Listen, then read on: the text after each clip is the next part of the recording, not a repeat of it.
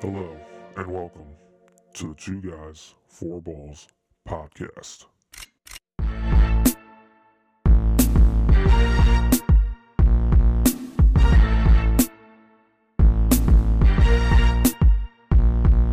Hello and welcome to another Two Guys, Four Balls podcast. This is Patrick. With me, as always, is Julius.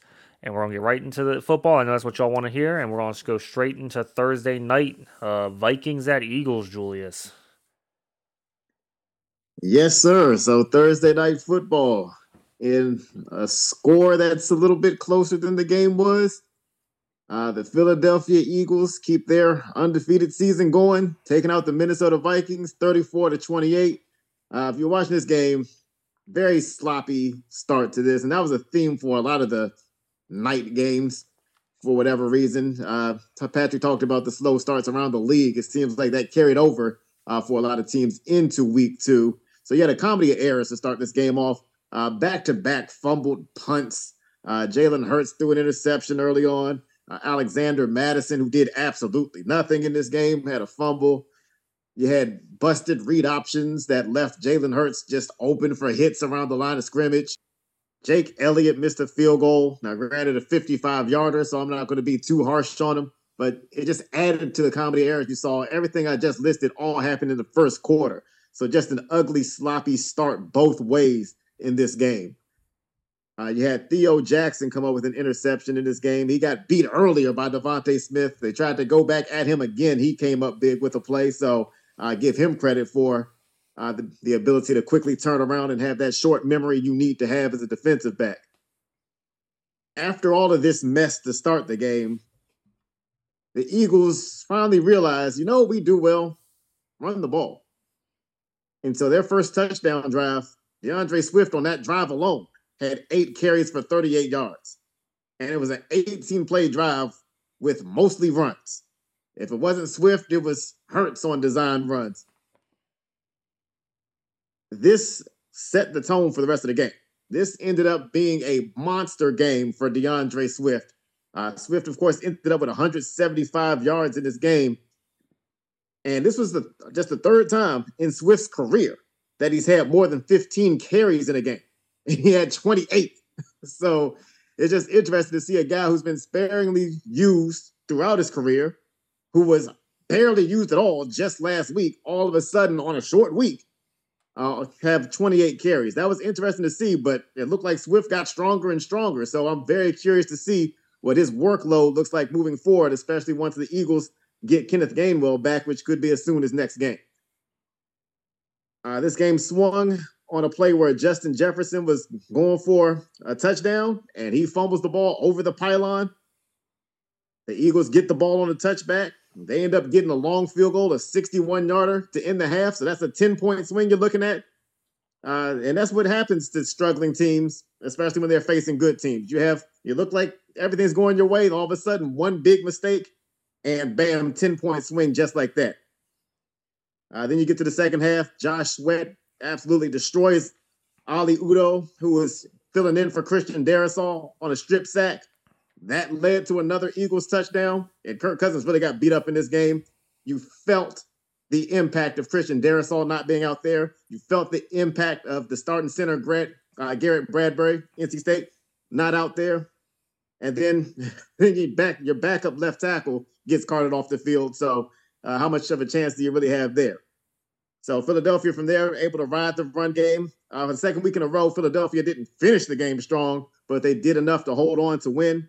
As for the Vikings, 2 big issues with them. 1, 4 turnovers in this game. That gives them 7 through the first 2 games of the season. Good luck winning games, turning the ball over at that pace. And only 28 yards rushing. We've talked about how the Vikings have relied on the pass game too much, plan to rely on the pass game too much. So Kirk Cousins, another big game. He's got over 700 yards passing, but he has got an 0-2 record to show for all those sparkly yards that you guys love. And, Jordan Addison, their first-round pick, did have another long touchdown in this game, so he's paying off. And, the Vikings were able to take advantage of a shorthanded secondary of the Eagles. Secondary that was missing James Bradbury IV, that was missing Reed Blankenship. But, again, all that for what? Just to lose another game. I'll give Danielle Hunter credit. He had 3 sacks in this game, and you don't normally see a pass rusher go off on the Eagles' offensive line, especially in a game where Hurts only attempted 23 passes. So that's a little uncharacteristic for the Eagles and something they need to clean up. But overall, the Eagles get by yet again. They move on. They're 2-0. The Vikings, they're 0-2, and they'll be facing a mirror of themselves in the Chargers next week. We'll see who can come through in that game and not just get passing yards, but actually win a game. All right, so I'm going to start with the winning team, the Philadelphia Eagles. And as Julius already talked about, their run game was dominant. But it wasn't just this game. Their run game was dominant again. And I don't know why coordinators feel the need to overthink what they're doing in games. I'm not as worried about Hurts in the passing game as other people, but just stick to your strengths. And your strengths in this game, because Minnesota's run defense is porous, just run the ball. And like you said, DeAndre Swift, how many times has he had over 15 carries? Like what you said, 3 in his career? Man had 28 carries for 175 yards and probably could have had more if they didn't try to force feed A.J. Brown because he was having a hissy fit on the sideline. Again, A.J. Brown's a great receiver, but you're winning the game, and the run game is unstoppable. So what are you complaining about? I just don't get it. Like, the Eagles just need to win games. We're not trying to. Who cares about beating the Vikings 60-32, right? Like that shouldn't matter at this point in the season. You're just trying to get as many W's as you can and try to be as healthy going into the postseason. So I feel like week 2 on a Thursday night game where your run game is pretty much not being stopped, I feel like that's not the time to start throwing sideline fits about not getting the ball. And then what did they do? He only had 3 targets going into that sideline fit. They force-fed him 3 straight passes, and they go 3 and out, which at the time didn't look like a big deal, but then the final score kind of made it a big deal. But I just don't understand why this is the game that happened. I understand that Devontae Smith caught 2 long passes and one was for a touchdown, and so maybe he was feeling some type of way about that. And Smith got the touchdown in week 1, and he didn't. So I don't know if that's what he's feeling about. And then he almost got a touchdown, but he got called back because of a penalty. And then he got pass interfered with. I don't care what anyone says. I don't want the little ref on national TV saying it was a bang play. No, the guy was there early. Just like the guy was there early on Hawkinson, but they didn't call it on that one either because I feel like it was a makeup call. But yeah, so I'm not worried about the run. The run game's dominant for the Eagles. They just need to stick to that. Their offensive line clearly likes to do running. Just stick with that. I don't think you need to drop Jalen Hurts back and prove that you guys can pass. The passing game will come to you as the season goes on, as long as y'all are running the ball. We've seen that happen throughout the history of the NFL. You're a good run team, you run the ball a lot, you're going to be able to start hitting play actions and opening up the field. And that's just what the Eagles need to do. They just need to be patient. For me, the most concerning part, and I know there was a lot of injuries for the quick turnaround for a Thursday night game, was their defense, but their defense also has a lot of new pieces. So there's going to be some struggles and some growing pains within the new pieces that are playing. But again, Jordan Davis had a sack in this game and 2 quarterback hits. So we talked about him all last year coming into the as a rookie coming out of Georgia. And you talked about Josh Sweat. He had 5 quarterback hits just in the backfield almost all night. You saw one of their other Georgia draftees, Kelee Ringo, get a tackle on a punt return. So you got a bunch of Georgia guys out there running around for the Eagles. And so that's what I'm most worried about. Again, they have 2 new coordinators. I know the head coach is the same, and everyone wants to think that the team is the same. But when you get 2 new coordinators, 2 new philosophies, things like that, even if it doesn't change that much, it's still just a different feel. So it's only week 2. Eagle fans are overreacting for being 2-0, but you're winning games, so that's all that really matters. Moving on to the Vikings, I know a lot of people are going to say that Kirk Cousins, that this was all garbage time stats, and normally I agree. In this game, I don't feel that way. There was no run game, which I talked about in the preseason. I said they had no run game with Dalvin Cook. They're going to have no run game this season, and they don't. Their O-line is awful. They haven't had a running game in 2 straight games. In my opinion, for how much Kirk was getting hit, and I know he had that 1 fumble, he actually played well in this game. And if Justin Jefferson doesn't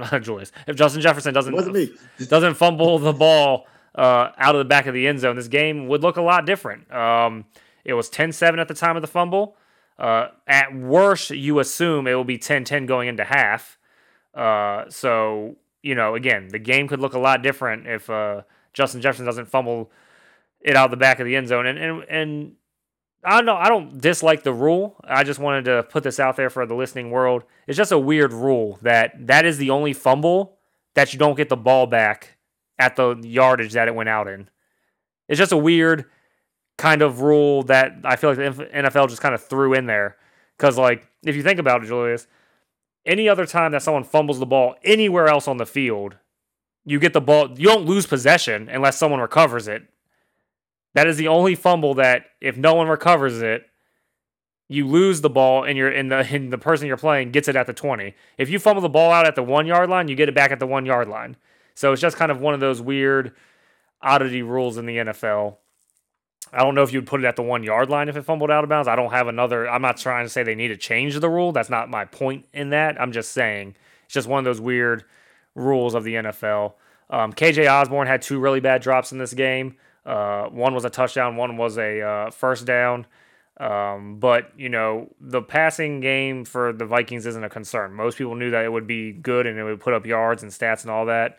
But as Julia said, you're not going to win too many games with 4 turnovers. They were all fumbles. My biggest thing is if the Vikings start off 0-3 or 0-4, do they look to trade Kirk Cousins, and are the New York Jets going to be the ones calling, or another quarterback-hungry team that think that they're a quarterback away from making the playoffs? That's something that I would keep an eye on, especially, Julius, if the Vikings do not get a win soon. If they're 0-4, 0-5, look for that to be a major possibility. All right, going into the 1 o'clock games, we had the Green Bay Packers at the Atlanta Falcons. And Julius's team to win the division, starting off 2-0. They were both home games, but still, two big wins. Again, it never hurts to start 2-0 in a season. And this game looked like a win for the Packers. Quickly turned into a W for the Falcons. I know Love is getting a lot of hate for that final drive. I thought Jordan Love, again, for essentially being a rookie quarterback, I know he's not, but we're talking about actually starting games and leading these fourth quarter drives and things like that. I thought he played fine. He didn't play great by any means, but he still threw 3 touchdowns. The run game in this for them, because Aaron Jones was out, was kind of anemic. A.J. Dillon was 15 carries for 55 yards, not great. Didn't have Christian Watson again. Romeo Doubs is playing hobbled. And Jordan Love still got 3 touchdowns for the Packers. So for a defense that I expect a lot more out of, I personally thought that they should have shut this game down when they were up and not give up the 13 points in the fourth quarter. But it's hard to win games when you score 0 in the fourth quarter. And for me, a lot of the blame, I'm not going to say a lot of it, but some of the blame should go to Jair Alexander. For me, if he's going to be doing the lockup celebration or I got you in the seatbelt, you got to be able to, you can't drop that easy pick 6. I hit him right in the hands, and that would probably have sealed the game. I'm not saying, I don't want to speculate what would have happened going from that point, but that probably would have made it a lot harder for the Falcons to make that fourth quarter comeback win. And then he's also the one that gave up the touchdown to Drake London. Again, Love looked okay. He threw for 3 touchdowns, but you can just tell. I feel like if Aaron Rodgers was in the game, Julius, that this would have been a lot different of play calling. I feel like the Packers for the first 2 games, which is understandable, that I feel like their play calling is just very safe play calling right now. I don't see too many. Let's go win the game. I felt like it was like, let's not lose the game, if that makes sense, until they were down and had to make the comeback. And I think that's what ultimately had them lose the game. I felt like they were playing a prevent offense, if we want to talk about it in terms of playing to not lose the game. And last thing for me on the Packers is, again, their defense, who I'm very high on. Quay Walker, who got a lot of flack for, again, I know the Packers wanted a receiver in the first round, Packer fans, but I know a lot of them were not happy with the Quay Walker pick. That guy's just all over the field and has just been a menace for them through the first 2 weeks. He had 17 total tackles in this game. 8 of those were solo, but still just all over the field, playing very well. Moving over to the Falcons, Bijan is very special. You and I knew that coming into the draft. You and I were very, very high on him. You obviously way higher than him on me, but we were both still very high on this guy coming out. And with him there and with that running philosophy, they could do some very special things in this division. Shockingly, this division's a powerhouse apparently with 3 teams at 2-0, but with Bijan there, it just takes this because again, Algier didn't have a good game this game, but Bijan did, and again, just him in the open field is just something special to watch. Ritter didn't look good again to me. Again, I'm not willing to throw in the towel on Ritter. I'm going to give him time to grow again. He started like 5 games last year, and so he's trying to it's only a second-year quarterback, but I just don't think he's the guy that's going to get them over the hump. Again, they're a rebuilding team. 2-0 is a great way to start, and maybe they draft a quarterback, in the next year or two if things don't kind of keep progressing. But Drake London got donated week 1. He got 6 catches and 7 targets this game and the touchdown. But Kyle Pitts, 5 targets, only 2 catches for 15 yards. Like, you just can't. You have playmakers on this team, right? It's not like you don't have great skill players. You do, especially with Bijan, Drake London, Kyle Pitts. Those are 3 electric players. You shouldn't be going 19 for 32. I just, and a lot of them were missed throws. I don't think they can be serious contenders until they get a new quarterback. But again, I'm not willing to give up on Ritter yet. It's just, I feel like they're winning in spite of him versus because of him. And I get it. I know he threw the touchdown to Drake. I knew he ran the ball in for a touchdown. But again, he got that easy run in because they were so focused on Bijan that he literally got to walk into the end zone essentially. Atlanta only punted once, and normally when that happens, Julius, that means you're going to win games. So again, Atlanta's defense played really well in the fourth quarter. The offense gave them enough points to win, and again, Bijan, man, just super super special player. And I do want to give a shout out, to just. Again, I know they didn't have Christian Watson and all that, but the Atlanta defense has been playing a lot better, and you called it. So I just want to give a shout out to Julius for calling that their defense was going to look a lot better this year. I wasn't sold on them, but through 2 games, and again, I know they played the Panthers and Packers. They're not the most powerhouse offensive teams, but I just want to give a shout out to Julius for being higher and so far correct through 2 weeks on how this defensive unit for the Falcons would look. Yeah, I like how the Falcons defense looks so far, like you said. This is a unit that I was expecting to take a big leap because of the moves they made in the offseason. We'll see moving forward. So far, they've faced one quarterback making his NFL debut and another quarterback in Jordan Love, who's just now becoming a starter. So, starting next week when they have to travel on the road and go to Detroit, an offense we know is pretty good, we'll start to really get a feel for just how improved this Falcons defense is. I did pick the Falcons to win this game. A lot of that had to do with the injury report going into this game. Like I said, the Packers without their number 1 running back in Aaron Jones, without their number 1 wide receiver in Christian Watson, without their number 1 tackle in David Bakhtiari. Then within the game, you lose Elton Jenkins, one of your more versatile linemen.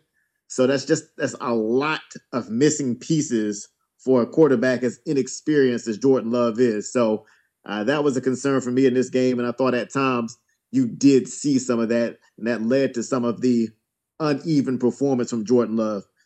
You mentioned that he did have 3 touchdown passes in this game, but one of those was one of those jet sweep plays that absolutely should not count as a passing touchdown. It should not count as a completed pass, but there's absolutely no passing motion involved in the play. Agreed. I just can't take statistically how they record that. So one of these days the NFL will change it. No, because they love to inflate quarterback numbers. But getting off of that soapbox, getting to Desmond Ridder, to your point, last week I said, I'd like to see Desmond Ridder, attempt forward passes. That would help, because we talked about how last week Ridder had 4 completions for no yards. And Ridder goes on in this game, and on the first possession, he throws an interception to Rasul Douglas. So I felt bad right away for giving that advice, because he took the advice and bam, a turnover. Maybe they knew what they were doing, throwing the ball sideways with Desmond Ridder. I will say, for the most part, Ridder did settle in to some degree after that. You did mention the Jaire Alexander dropped interception, so that's another bad pass. But Ridder was okay otherwise. I still, like you, need to see more from Ridder. I'm hoping as he settles in more and he sees how much talent is around him, that he realizes he doesn't have to do that much. And when he does give these playmakers a chance, good things happen. Bijan Robinson, you touched on it. The guy's he's just different, and he's literally half the reason I picked the Falcons to win the division, because he can have that much of an impact on a team as long as he's out there. So I love how the Falcons are using him. You mentioned that Algier didn't have a great game, but Algier keeps Robinson fresh. Algier stops Robinson from having to touch the ball 25 to 30 times a game. So I like how they're distributing their backfield in this run-heavy offense.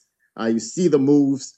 There was a move Bijan Robinson put on Darnell Savage when Savage looked like he was going to have a tackle in the hole for a loss. Next thing you know, Savage looks like he's sliding into second base on a steal attempt. Robinson made him look silly on that play. And that's just the kind of player Robinson is. Every game, he's going to do something where you say, whoa. And so I just look forward to seeing him play every week. And like I said, Jordan Love had his moments in this game. The Packers really went after Trey Flowers in this game. I mean, to the point where they basically took him off the field for a while because he was getting torched so bad at one point. I'll give the receivers credit for the Packers. All 3 of the Packer touchdowns in this game were scored by rookie receivers. So you mentioned how, fans have been wanting the first round receiver and not getting it. Well, the guys that you're drafting after the first round, they're getting the job done. Jaden Reed with a couple of touchdowns, including that jet sweep touchdown that shouldn't count as a pass. And Dontavion Wicks comes up with the other touchdown. So that's a good sign, because these guys are going to be playing 3rd and 4th receiver roles once Christian Watson gets back and settled in. So you're encouraged by that. I'd still love to see a veteran presence with all these young receivers, but it's probably not going to happen. The Packers did take a 24-12 lead in this game. I thought the game-changing play in this game was the Falcons running a flea flicker. Mac Hollins gets wide open behind the defense. Desmond Ridder underthrows it, but he still gives his guy a chance. Mac Hollins comes back and goes up and gets that underthrown pass. That's what led to the Desmond Ridder touchdown. And Atlanta had a couple of key 4th down conversions in the 4th quarter that really changed the game. That Desmond Ridder touchdown run that you mentioned, Patrick, that was on a 4th and 4. So that was a risk, but it paid off. And then on the drive that eventually led to the game-winning field goal, Bijan Robinson, of course, able to convert a 4th down to keep that drive alive and milk some time off the clock.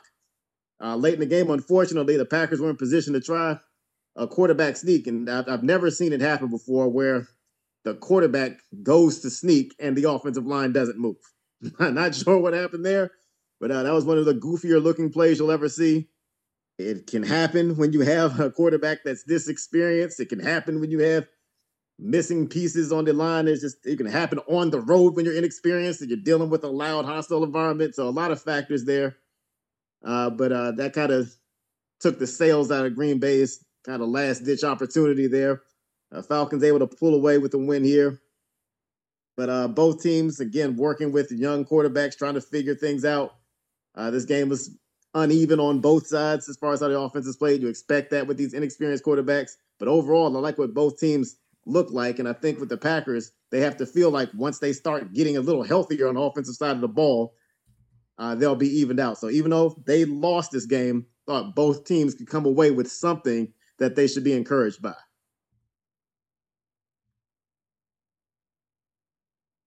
And now we move on to the absolute worst game of the week. A game that saw the Buffalo Bills bounced back from a disappointing loss last week and crushed my Las Vegas Raiders 38-10. The good news for the Raiders, the opening drive, they look great. They get Davante Adams involved early. They had to get him involved early because, of course, we were missing Jacoby Myers after he was knocked out by Kareem Jackson, who we'll talk about a little more later. Raiders take a 7-0 lead 4 minutes into the game. And then, unfortunately for the Raiders, the other 56 minutes of the game happened. Josh Jacobs has been MIA so far this year. How much of that is scheme? How much of that is blocking? How much of that is missing time away from the team and not having the timing down, not having the conditioning down? I don't know what it is. But Josh Jacobs, hey, congratulations to you, Patrick. You had more yards rushing than Josh Jacobs did on Sunday. -2 yards out of Josh Jacobs in this game. For the first 2 games of the season, Jacobs is averaging 1.6 yards per carry. Easy math will tell you that won't get you very far on offense. And to top it all off, Josh Jacobs was the player who was being targeted on the Matt Milano interception off of Jimmy Garoppolo. So just a horrendous game all around from Josh Jacobs. Again, how much of this can be fixed just by playing more as the season goes on? I don't know. How much of this is self-preservation because the man doesn't have a contract beyond this year? I don't know. I just know it doesn't look good on the ground. And for a team that relied on Jacobs as much as they did last year, they led the league in rushing, this is an ominous start to the season for Josh Jacobs. On the other side of the ball, we talk about the Bills and not committing to their running backs. They committed to James Cook in this game. And James Cook III responded with his first career 100-yard rushing game, of course, against this defense. Now, we'll see if he can keep that up against teams that actually play defense. We'll see what that looks like when they play Washington, a team that has an actual defensive front next week. But at least for this game, the Bills committed to the run outside of Josh Allen, and it worked. Speaking of Josh Allen, he was under way more control in this game. You didn't see him be so reckless with the football. Now, he did have a silly play in this game where he tried to hurdle somebody near the goal line and almost got hurt, but the Raiders kind of put him down nicely. That needs to go, and we've talked about that before. But other than that one reckless play, Allen played smart football, made good decisions, didn't turn the ball over. And in Josh Allen's career, he is now 23-4 when he doesn't turn the ball over. That's a pretty darn good winning percentage. You'd like to see more than 27 starts out of 78 with no turnovers. But when he doesn't turn the football over, the Bills are almost unbeatable. And it's not a surprise that Josh Allen didn't turn the ball over against the Raiders. Since 2019, the Raiders have been bottom 3 in the NFL in takeaways. And so far this year, 0 takeaways. So this has been a very consistent defense in their inability to make plays. And that's going to make somebody like Josh Allen look even better than he is. The only piece of bad news for Buffalo in this game is that Micah Hyde left this game with a hamstring issue. Don't know how severe it is, but Micah Hyde plays the most important position in sports, playmaking safety. The Bills weren't the same last year when Micah Hyde went down, so you hope this is minor. But other than that, it was smooth sailing for the Bills in this game. And just a quick point, we've already talked about rookies. We talked a little bit about Jordan Addison. We talked about the rookies for the Packers making plays. Rookies around the league. We'll talk about other rookies a lot later. Rookies around the league are already making plays 2 weeks into the season.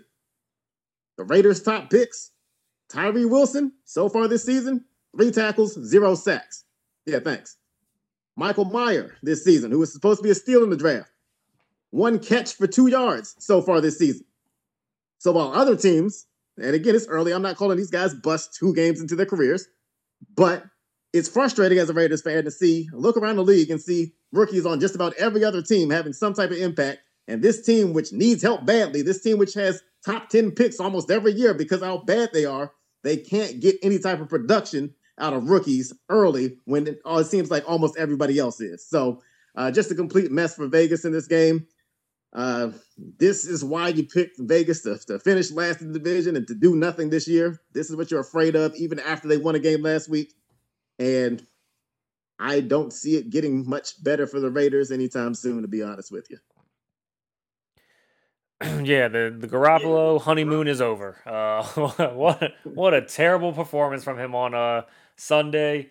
Normally you expect him not to turn the ball over, and on the one, I mean, you can't really do anything on Matt Milano mossing Josh Jacobs. I mean, you just can't do anything about that one. But two interceptions from Jimmy. They also had the fumble by Zamir White. So again, three turnovers.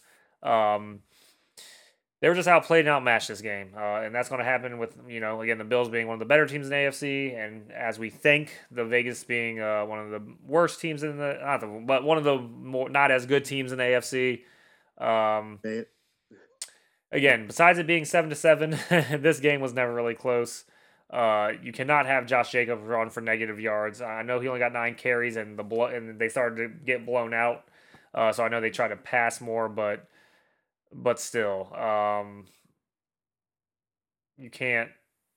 Yeah, negative 2 yards is not good. So Josh Allen is back, aka he didn't turn the ball over, as Julius alluded to. So made good decisions. He didn't run a lot, which I ask for every single week with this team. Don't run Josh Allen that much. He did his best, Jalen Daniels from LSU quarterback, and he wanted to get hit stick, but the Raiders were very nice and tried to hold him up. I would have popped him just so he learned a lesson, but you gotta avoid those hits. You cannot jump and try to hurdle people as the franchise quarterback. I don't know why Josh Allen continually does this.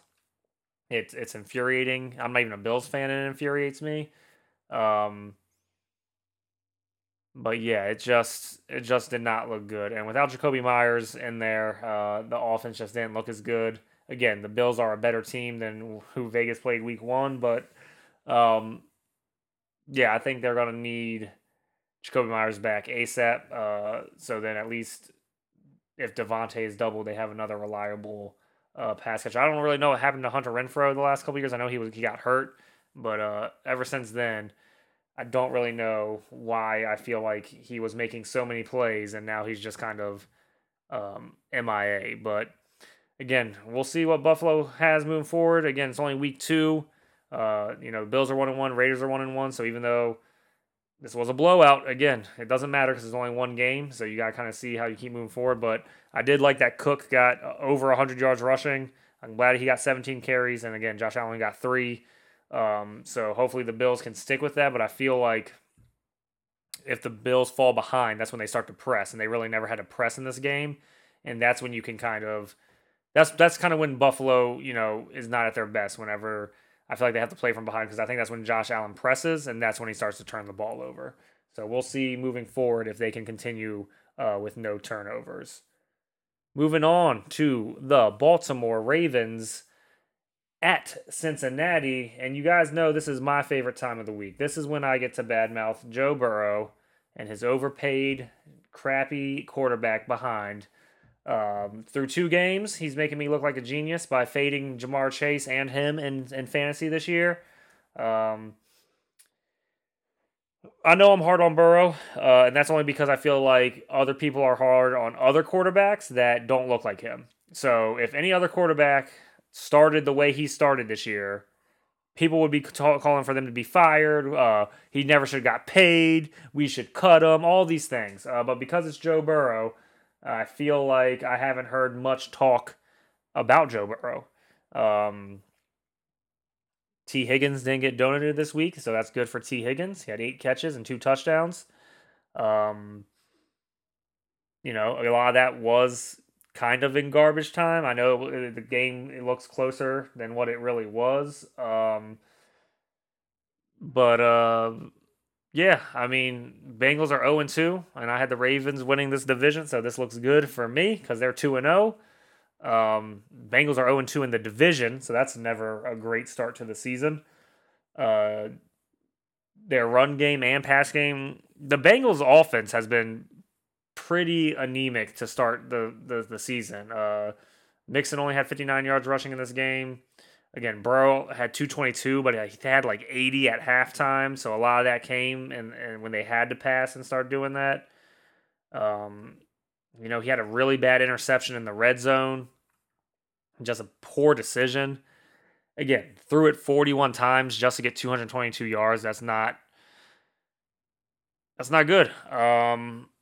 I think T. Higgins is invaluable to this team. I don't know why they won't pay him. I understand I know they want to pay Jamar Chase and everything, but I think if I was Cincinnati, I would pay T. Higgins. T. Higgins is a wide receiver 1 on any other team.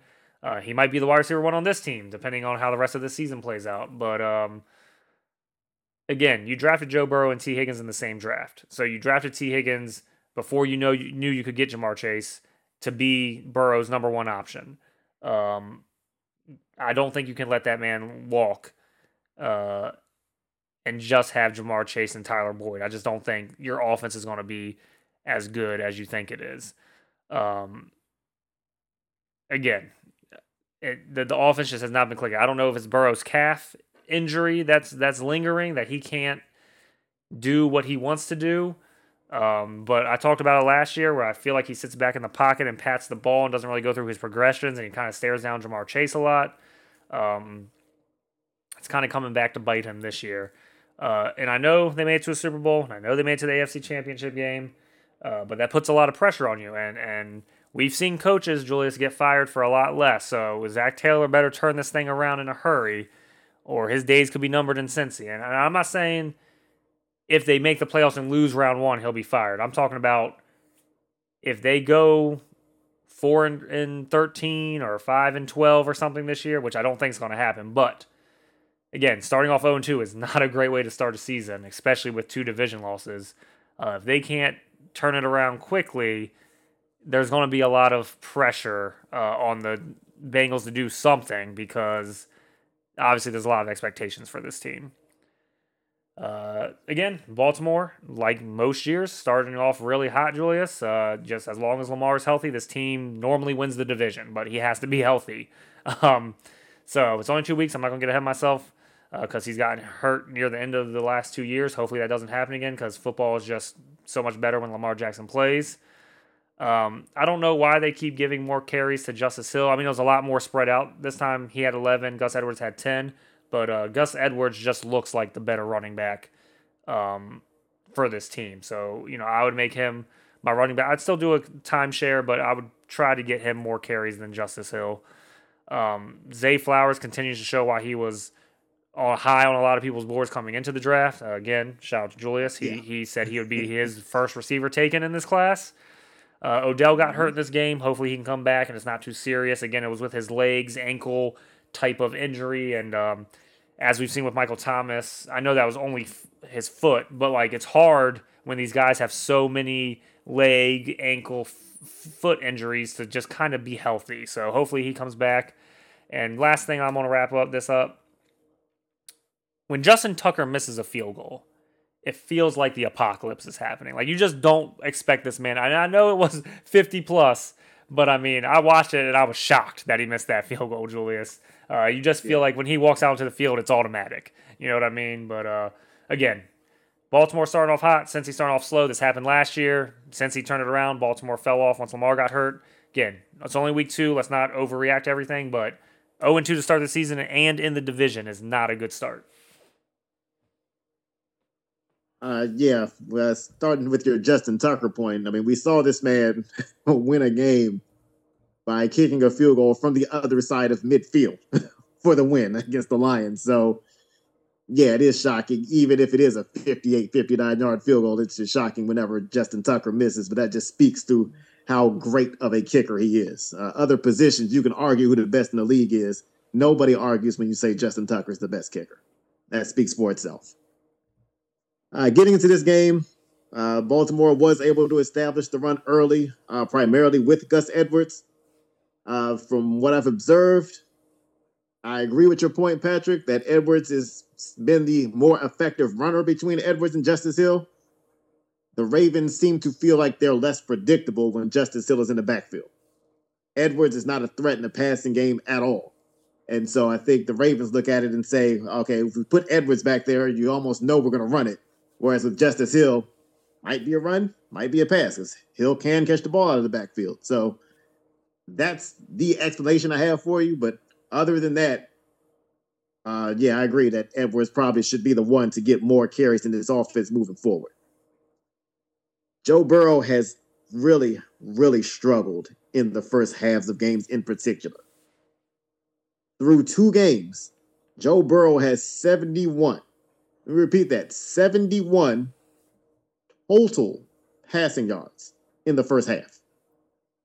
Not averaging 71 per first half, 71 total. In 2 first halves, Joe Burrow has 71 passing yards. Kenny Pickett had 71 passing yards on his touchdown to George Pickens on Monday night.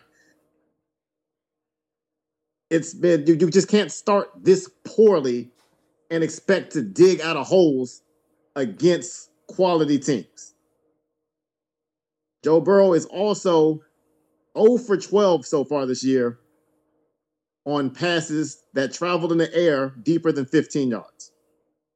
To Patrick's point, if Lamar Jackson was 0 for 12 on passes farther than 15 yards, we'd hear nothing but he should be a running back. And he doesn't have the IQ to throw a deep pass. That said, Joe Burrow, his biggest strength is accuracy and accuracy on the deep ball. So that stat right there lets me know that something's really wrong with him. And if you watch this game, Joe Burrow completed a couple of touchdowns to T. Higgins. After the second touchdown, Burrow limped off the field and immediately went to the bench and started massaging his calf. There's a real chance that Joe Burrow doesn't play in the next game on Monday night, a game they need to win. And watching Burrow play, watching Burrow not be able to move, watching Burrow not be able to plant when he's getting ready to throw, tells me Joe Burrow should not have been out there to start this season. And Ja'Marr Chase said in an interview before the season started, we don't care if we have to wait until week 5. We just need Burrow right at some point. Burrow's not right. And that's the only reason I'm not being harder on him, because it's painfully obvious that Burrow's hurting. Patrick, you talked about Burrow's tendency to stare down Chase at times or force feed him. That's what happened with T. Higgins in this game. I don't know what caused the switch, but this game it was T. Higgins who Burrow was locked in on. So yes, Higgins got the 2 touchdowns, but Higgins was also the target on the goal line interception by Geno Stone. Because at some point, you're just throwing to T. Higgins too much in those situations. When we talk about all the weapons you have on offense, there's no need to lock in on one guy like that. And by the way, I'm blowing the whistle on Geno Stone. Is he, first of all, a great play to make the interception at the goal line. Again, playmaking safety, most important position in football. And he's filling in for Marcus Williams, one of the most important players in football. So it's good to see Geno Stone make that play. But I got to blow the whistle because Geno Stone should have had a 100-yard touchdown. There was nobody in front of him but a hobbled Joe Burrow who was already thrown to the ground. Why Geno Stone, while surrounded by 4 or 5 Ravens and no Bengals, decided to run out of bounds is beyond me. Fortunately, the Ravens were able to take that possession and get points out of it, but there's no reason Geno Stone shouldn't have scored on that play. It's one of the silliest things I've seen. Charlie Jones, somebody I liked a lot when we talked about guys we like in the draft. He got a punt return touchdown. I mentioned during the draft that he's a white wide receiver, so everybody immediately thinks that all he runs is 3-yard out routes. He's a stealthy, kind of deceptively fast, kind of shifty, kind of crafty kind of guy just because he's a wide receiver. No, he can outrun special teams units. And so he's breaking the mold there. He got a punt return touchdown. I don't like that the referees initially called a block in the back, but then picked up the flag for some reason on that punt return. But nonetheless, Charlie Jones got that touchdown. It's the only first half touchdown of the season so far for the Bengals. So again, those slow starts are killing Cincinnati. And like you said, Patrick, for them to fall to 0-2 in the division to start the season, that combined with the fact that Burrow looks hurt to me, and it doesn't look like something that's going to heal without rest, it is time to sound the alarm for concern in Cincinnati. Ja'Marr Chase did get one chance in the red zone or in the end zone. It was a 50-50 ball that Chase would normally win. He did not win it against Rock Ya-Sin. Credit to him, former Raider, actually doing something good on the defensive end. I got to give him his credit, but just nothing but discouraging signs from the Bengals. As for the Ravens, You like what you see out of Lamar Jackson out of this game? There was all kinds of talk, or we're concerned about Lamar Jackson. Oh, the offense looks the same as last year. No, the offense didn't look the same. Not today. First of all, you get Mark Andrews back. That's a big deal. Mark Andrews, of course, catches a goal line touchdown in this game because that's Lamar Jackson's security blanket. Of course, the offense is going to look better when he's out there. And if you saw the throw to Nelson Aguilar, just a perfect throw. Again, the throws that don't get talked about with Lamar Jackson. People always want to focus on all the misses he has, but they don't want to focus when he hits those dimes. And now that there's upgraded weapons, even with Odell Beckham dealing with an ankle injury, these weapons are still better than what he had last year. I mean, the Ravens last year, Demarcus Robinson was operating as their wide receiver one. And if I asked you right now what team Demarcus Robinson is on, you probably couldn't answer. So improved weapons, all of a sudden, quarterback has more confidence. The offensive coordinator has more confidence in the quarterback. You're not seeing design runs. You're seeing Lamar Jackson get to play the quarterback position, and you're seeing the results pay off. So loving everything I'm seeing from Baltimore so far, especially because of how they're performing with a shorthanded defense. It has not come back to bite them yet, that they have injuries in the secondary, that they don't have that guy as a pass rusher necessarily. But they're finding a way to win games. You like it so far. They're going to be hosting the Colts next week, so you feel like that's another game you probably should win. So if you're a Ravens fan, there's a lot to be encouraged by. One, with how your team looks, and two, because of how the rest of the division, which is supposed to be a really good division, the rest of the division doesn't look good so far. So if you're the Ravens, you're sitting pretty. Let's get into the Seattle Seahawks, a team that avoided the 0-2 start with an overtime win over the Detroit Lions, 37-31. This was a game that I feel like I picked Detroit to win this game. And watching the game, I felt like Detroit should have won the game. But this is that other side with Dan Campbell. So you go back to the first game of the season, and you remember that early fake punt inside your own 20 on a fourth down. That was a big risk. It paid off. That's what Dan Campbell does, takes these big risks. Sometimes they work like they did against Kansas City. Sometimes they get you burned like they did in this game. Detroit had an opportunity in the second quarter to kick a field goal. They go for a 4th and 4. They fail to convert.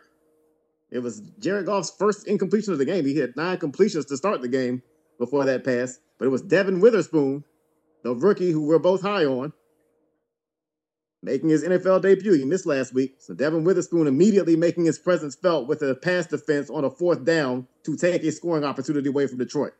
And when the game goes to overtime, you look back at every point you missed and feel like, boy, if we just got that, maybe this game's different. You look at Seattle, you're encouraged because going back to last year, Seattle didn't have a lockdown defense. This wasn't a defense that was going to shut you down or severely limit your yardage. This was a big play kind of defense. This is a defense that relied on turnovers. You didn't get those big plays against the Rams last week, and that's why the Rams were able to have a ton of success on offense. In this game, not in the first half, but in the second half, you started to see this defense make plays like they did last year. Uchenna Nwosu, first play of the second half, gets a strip on David Montgomery. That creates a turnover. That leads to a Kenneth Walker touchdown the other way. Big swing there. Then when Seattle has a 3-point lead, it's Trey Brown who comes up with a pick 6. The first interception Jared Goff has thrown in basically half a season. And now you extend that 3-point lead to 10. So the Seahawks defense starting to be that ball hawk defense, making plays, that changes the whole dynamic of this team. I will give Detroit some credit. They kept showing resilience in this game, resilience that they might not have shown a couple of years ago before Campbell got there. There was a drive where David Montgomery had an 18-yard touchdown catch. That got called back by a penalty. The old Lions would have probably folded there and had to kick a field goal to turn the ball over. But the Lions were able to recover from that and still score a touchdown on that drive. But here's where Dan Campbell strikes again.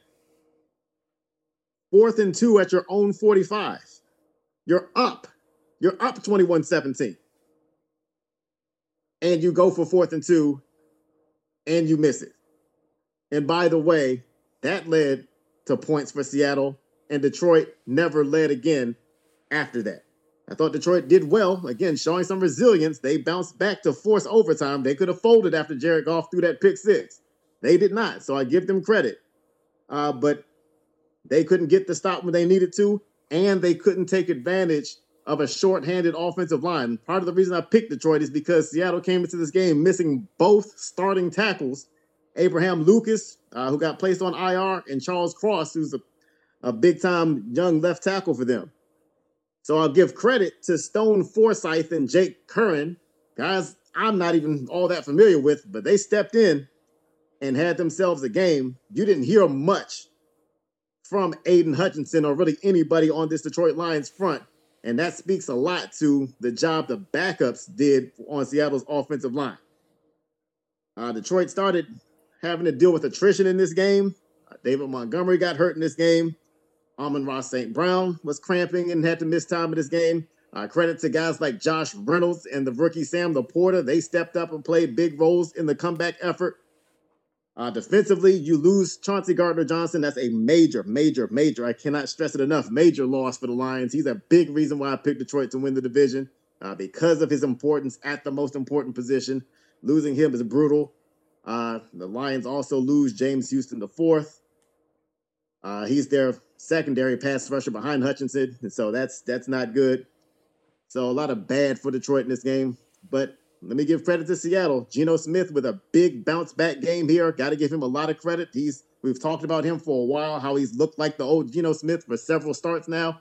He looked like the Geno Smith that was the comeback player of the year for at least half a season with Seattle. Last year, he started to regain some of that form. He had a couple of really nice throws in this game. And, of course, in overtime, he delivers the strike to Tyler Lockett to win the game. Aiden Hutchinson was definitely held on that play. But, again, sometimes you make your own breaks. And Seattle, with good execution, timely plays on offense. It wasn't always pretty for Seattle, but you'll take the win. This is a win the Seahawks really needed. And I think that this can really jumpstart their season, especially with a young, undermanned Panther team coming to Seattle next week. Yeah, big win for Seattle. You didn't want to go down 0-2, especially with the Rams looking a lot better this year, and then obviously having the 49ers in your division. Did not want to go down 0-2. Big away win for the Seahawks too. They have a lot of issues with away games. Geno should have had a pick in this game. Probably should have been a pick six, but Joseph dropped it. But other than that throw, Geno looked really good. And again, this game last year was fireworks. If y'all don't remember it, 48-45. And again, Seattle comes away with another win against Detroit. Again, probably should have had a 100-yard pick six, and Joseph dropped it. Tyler Lockett just does nothing but produce for this team. People don't talk about him as a top 25 receiver in this league, and he's just been consistently good for many years. Woolen getting hurt concerns me. Obviously, we're high on Tariq Woolen. I'm not going to start calling him Reek because he changed his name, but that's fine. Nope. But Tariq Woolen gets hurt. The defense was already kind of shorthanded, so that scares me. Obviously, Witherspoon coming back, they kind of took each other's places, but still. And again, Geno needed to be big in this game because besides the 2 touchdowns for Kenneth Walker, their running game was bottled up all day by Detroit's defense. So Geno comes up huge. I'm glad that Jackson Smith and Jigba got some looks in this game. DK got hurt with ribs but came back, so that was good. Took a big hit on the goal line where I thought it was a touchdown, but then obviously when they showed the replay, the ball wasn't over the goal line yet. So again, the turnover battle, whenever you turn it over, again, Detroit had 3 turnovers. This game, if you look at the stats, Julie, if you just look at the box score for team stats, this was a very, very identical. The 2 teams have almost identical stats besides the 3 turnovers, and that ended up what cost the Lions.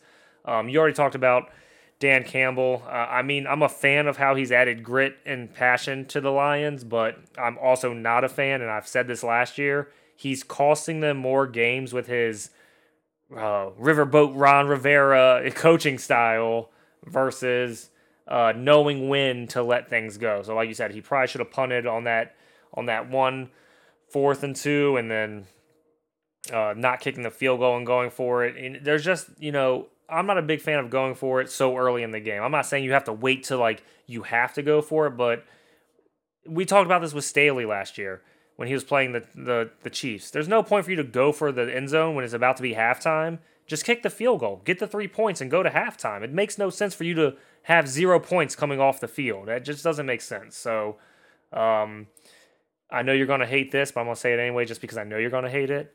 After escaping Kansas City with the W, Detroit is back to being the same old Lions. No. David Montgomery getting hurt to me, and this is a theme this week for some reason. Lots of running backs got hurt. Most everyone who watched this week knows what I'm referring to, but I mean there was a lot of running backs who got hurt this week. Hopefully he can get back in time, David Montgomery, because I don't think Jahmyr Gibbs is ready to take over that role of every down back. And the Lions don't think that either, because even after David Montgomery got hurt, they weren't running him that much. So hopefully Montgomery can come back, because I think that 1-2 punch of Gibbs-Montgomery makes Detroit better. Just a bad loss. Not a bad loss, but, just a bad way to lose whenever you kind of had control of this game, and then, you have the pick six. You have, not getting the field goal, getting stopped in your own, on 4th and 2. It's just not a good look. But again, Laporta, Julius kind of called this in our draft podcast. He said that he didn't have the opportunities at Iowa. Watch out for him, and he's been good, man. He's been good on the line so far. So again, C.J. Gardner-Johnson getting hurt is a huge deal. That could really come back to hurt the Lions in what was a weak secondary last year. We thought this would shore it up a little bit more. So we'll see who they put back there or what they do. But just a big win for Seattle in a great way for Geno to come back after that week 1 just dud, for him to come out and just look a whole lot better in week 2. Moving on to my favorite time of the week. Everyone should know this by now, listening to us. My time to bash Brandon Staley. So yes, that means we're going to the Chargers versus the Tennessee Titans. And I got to ask the question, Julius. Is it time to fire Brandon Staley yet? Yes. The answer is yes. I'm going to read a fun little stat for you, Julius. The Chargers have scored 58 points in 2 weeks. That's pretty impressive. And they have 0 turnovers. Yet they're 0-2. In the Super Bowl era, 32 other teams have scored 50-plus points and committed no turnovers in their first 2 games. The 2023 Chargers are the only team to lose both games. So that is a fun stat for everyone listening to hold on to and to marinate with. And so are we going to blame Herbert? Again, Herbert hasn't had good drives when they needed it. They could have won that game with the touchdown drive. They settled for a field goal to go to overtime. They went 3 and out, first series of overtime. Same thing with the Miami game. They could have went down and got a touchdown to win the game, and they didn't.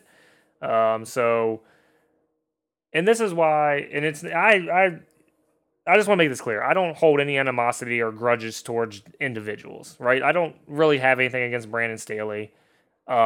It's more what Chargers fans and what the Chargers GM said about Anthony Lynn to get him off as their head coach to bring in Brandon Staley, and you hear nothing of the same extent to Brandon Staley.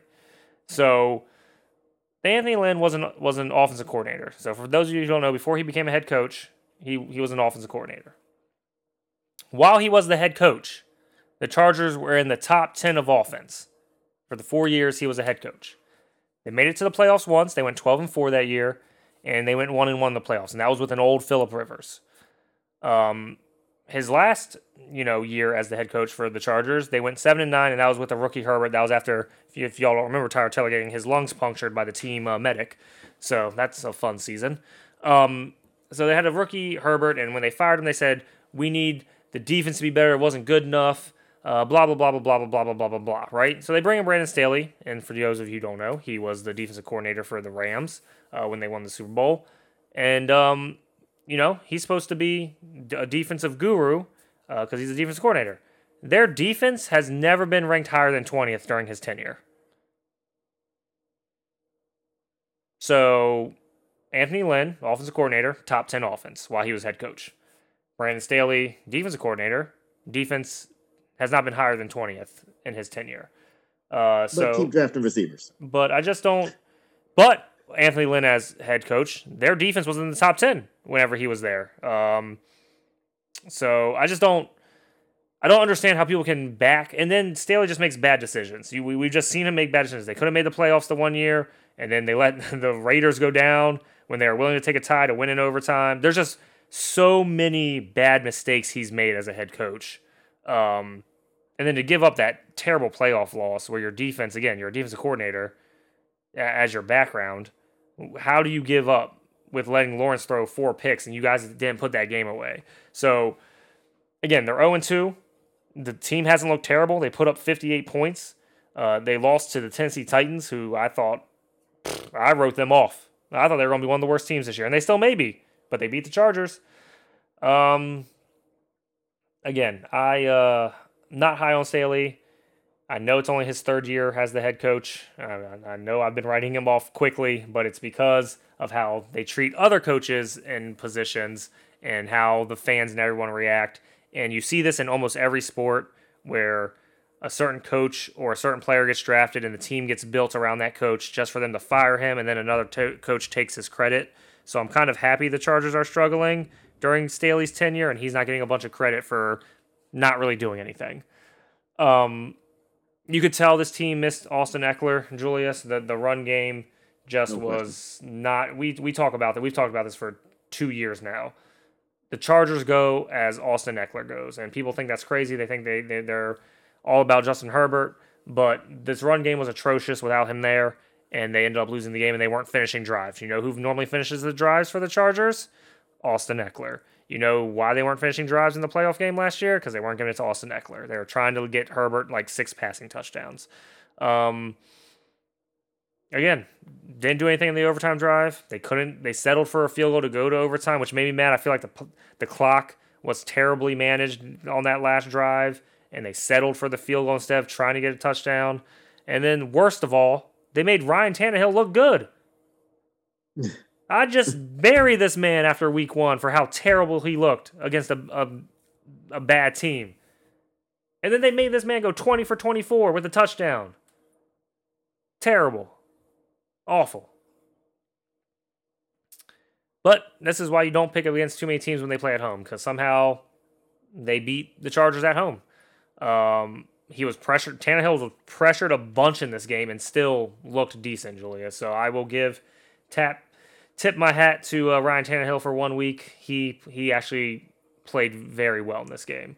Treylon Burks had a really, really big catch. I thought he was going to go for 6, and he got caught at like the 5-yard line.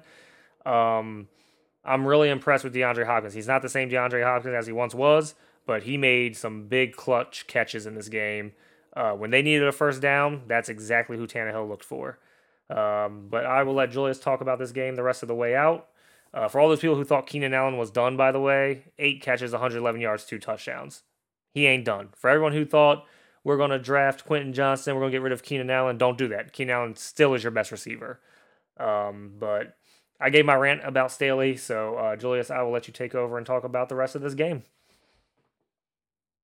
What an outstanding coaching job from Brandon Staley in this one. No, we're probably not going to say that seriously at any point this year. You mentioned Austin Eckler being out. It's undeniable that that's going to have an impact on the offense. Last week, I was proud of the Chargers, actually, with how they ran their offense. They had over 200 yards rushing between Austin Eckler and Joshua Kelly. This week, without Eckler, of course, they were held to under 50 rushing yards when you look at the running back rushing yards. Now, a lot of that is Austin Eckler, but I also want to make sure to give the Tennessee Titans credit. If there's one thing they've been able to do over the last few years, it's stop the run. And that's led by Jeffrey Simmons in the middle of that defense. He's a defensive tackle that doesn't get mentioned enough.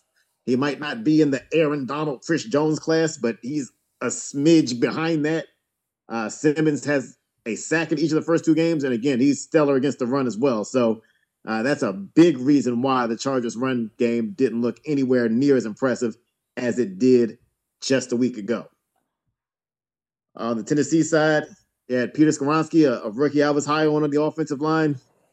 He missed his game due to injury, and the absence was felt on a 4th down play where Kenneth Murray Jr. was able to come from his off-the-line linebacker spot and get a sack untouched on Ryan Tannehill. But again, this begs the question, and there's a lot of this going around in the league, and I guess it's analytics, but I mean, the first possession of the game, we're going for 4th and 4 from midfield.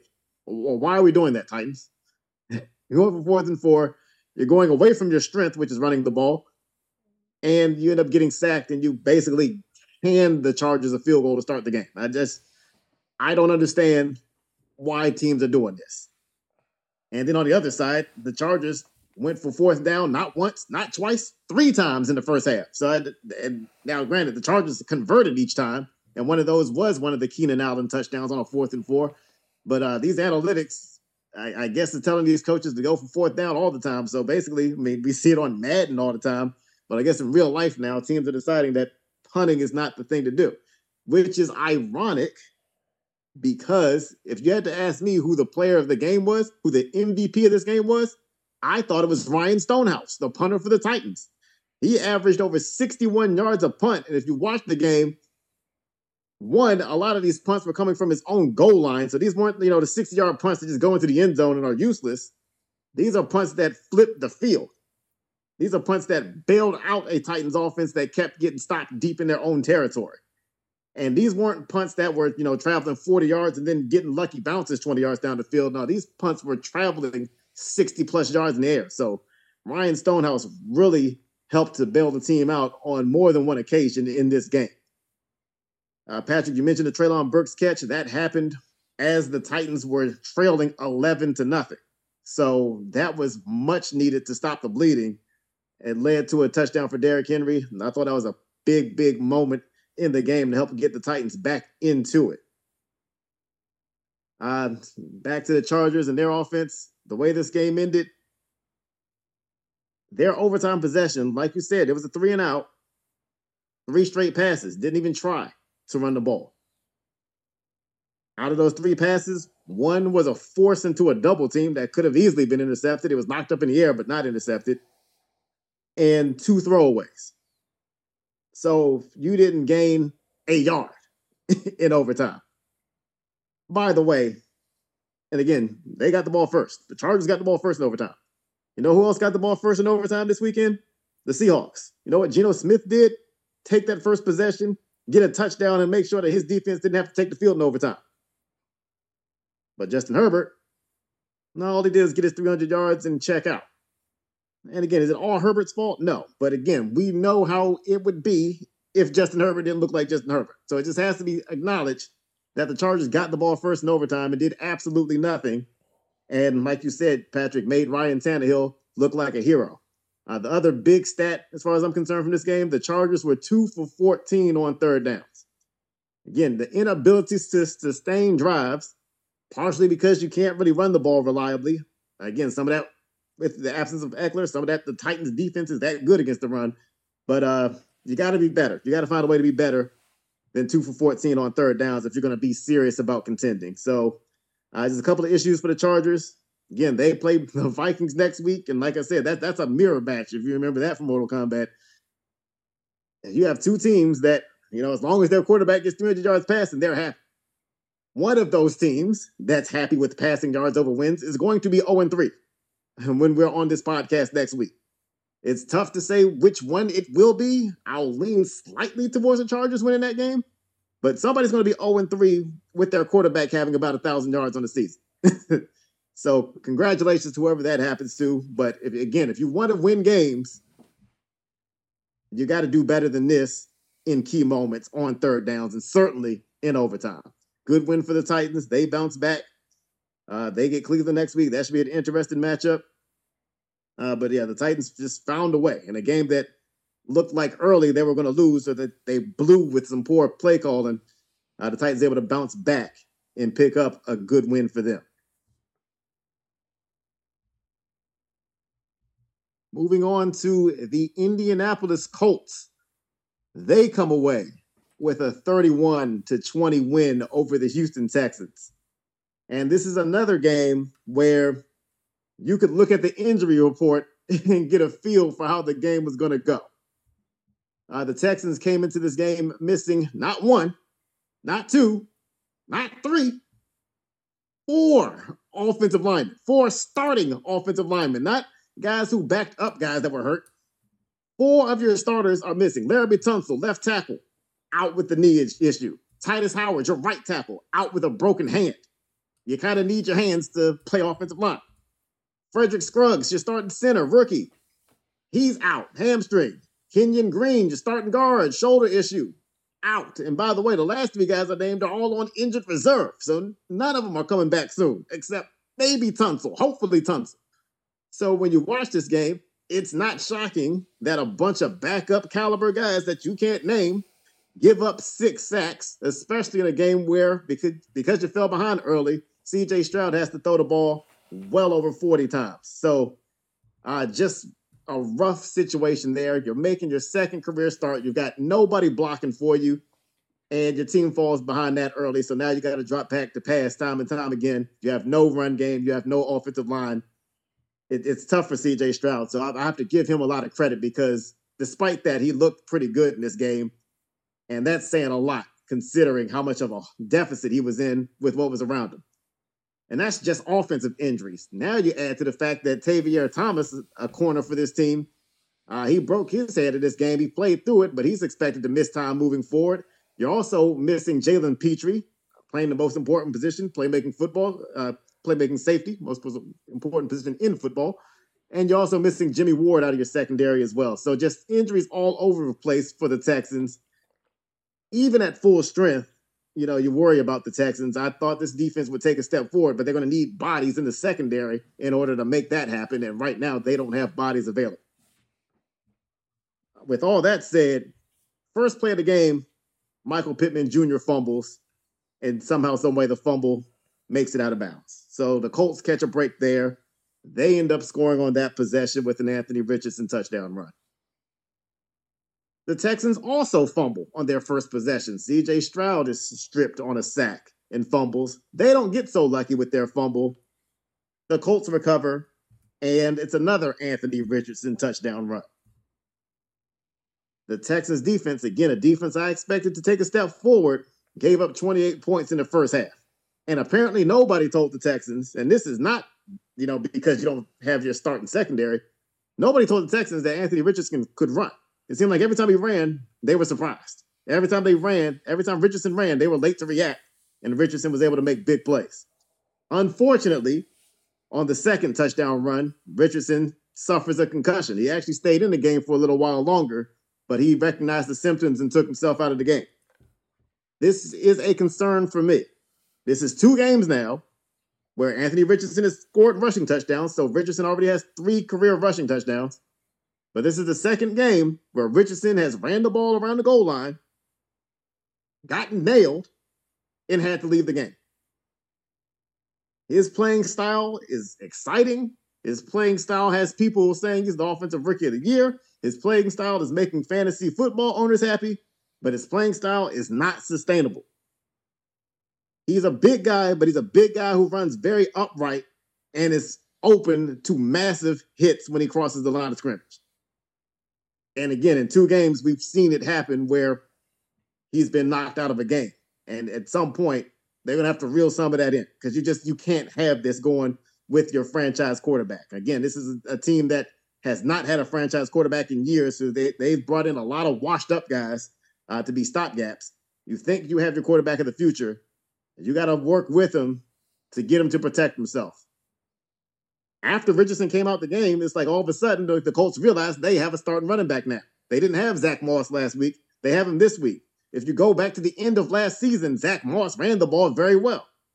You don't need Anthony Richardson to be your leading rusher every week. Not when you have Zach Moss in the backfield. I understand it when you have Deion Jackson and his struggling self in the backfield, but with Zach Moss, you can afford to hand the ball off every now and then. So hopefully moving forward, we see some of that for as long as Moss is available.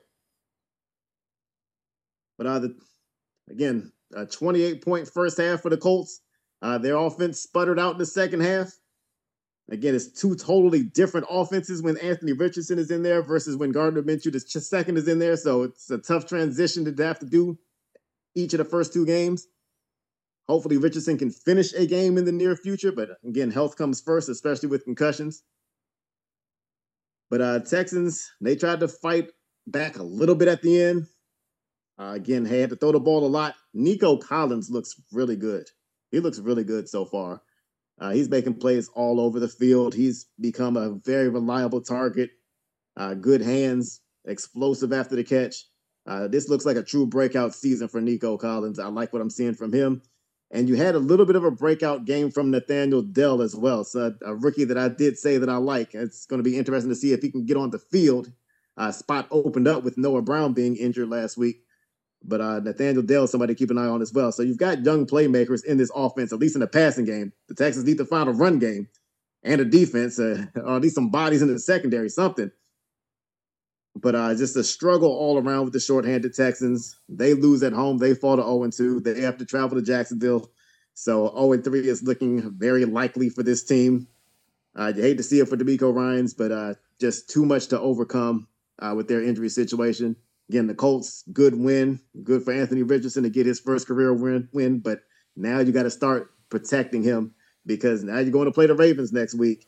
And if Richardson's available for the game, they're going to be looking to do the same thing the last two teams did. So, again, it's fun to watch Richardson play that way. I just hope somehow, some way, they can reel enough of that in where we can see what Richardson looks like fully healthy for a full season. The biggest news out of this game is Kylen Granson doing a baby photo shoot with his first career touchdown football. I don't know what's going on there. If y'all haven't noticed that, check out social media. It's all over the place. Yeah, that's all I got. No, I'm joking. But moving on to the game, the Colts win, as you talked about. They didn't even need to play the second half, which they pretty much didn't. CJ Stroud, 384 yards. He had the most passing yards in the NFL this week. So, that's pretty cool for him. That stat's pretty worthless in real life. But, people like stats these days, so let's just throw some out there. They couldn't really rush. They still ran it 26 times, but Dameon Pierce just has not gotten going. As you said, though, with 4 offensive line starters not playing, what did you expect? Zach Moss looked good in this game, which is good for Indianapolis because their rushing game looked terrible week 1, especially with Jackson fumbling twice and before he got benched. Minshew came in, and I know he went 19 for 23, but it's just a different type of offense. And again, they were winning by so much. I feel like they kind of just took their foot off the gas. Alec Pierce still, I'm waiting for him to break out. He only had 2 targets and he caught both of them, but they drafted him high last year, and I feel like he's just not really being integrated into the offense. Nico Collins, a lot of people had him as a breakout star after the way he finished last year, and he has not disappointed. I don't know if it's the addition of Robert Woods and Tank Dell, but he has not disappointed through the first 2 games of the season. And then shout out to John Mechie. I know it was only 1 catch and it was in garbage time, but just to get back on the field after having cancer and going through all that, that's just huge. And shout out to Mechie the third. It's just great to see him on a football field again. But yeah, Julius pretty much touched on all the points. The Colts just pretty much dominated this game from start to finish. Again, every time Anthony Richardson had the ball in his hands to run, the Texans were like, what? What is happening? Oh, God, he got a touchdown on us. But yeah, so again, Houston's already a bad team. They're shorthanded. You're not going to do much against, I'm not saying it's a good team, but just being a bad team and being shorthanded on the offensive line and in the secondary is not a great recipe for success in the NFL. So, No. unfortunately, the start to D'Amico Ryan's coaching career has not gotten off to a great start, but you know, here we are, and hopefully he can get a win sooner rather than later. But going to Jacksonville next week is going to be a tough ask from this team. So hopefully he can get his first W. Speaking of Jacksonville, they played Kansas City this week, Julius, and they lost. So Chiefs are 1-1, Jags are 1-1 now. I know the big takeaway from this game is going to be, oh, the Chiefs' offense looks terrible. The Chiefs' offense looks terrible. And yes, it does not look the same as last year, but I mean, again, Patrick Mahomes still threw for over 300 yards. He had the pick in this game, which you don't see too many interceptions from Justin. I mean, from Patrick Mahomes. Sorry, but Andre Cisco, and I'm not going to steal your line, but got the pick. But Pacheco looked good in this game. He only had 12 carries, but he got 70 yards, so he made the most of his carries. I think Patrick Mahomes is running a lot more this year than what I like and than what we're used to seeing. Um, Again, he lost some offensive linemen in the offseason. And I just don't think he feels comfortable back there yet or has the trust in his guys. So I feel like he's taking off a lot quicker than he used to. Or that could also just be not trusting his receivers. I know Travis Kelce came back this week and he had 9 targets, but he only caught 4 of them. That's not like Patrick Mahomes and Travis Kelce. They're normally more in sync than that. Sky Moore caught a touchdown in this game. But again, Kadarius Toney had 5 catches this week. He didn't drop a bunch, so that's good. He caught all of his targets, so that's building some more trust within Patrick Mahomes. So again, I'm not worried about the Chiefs. They got the W.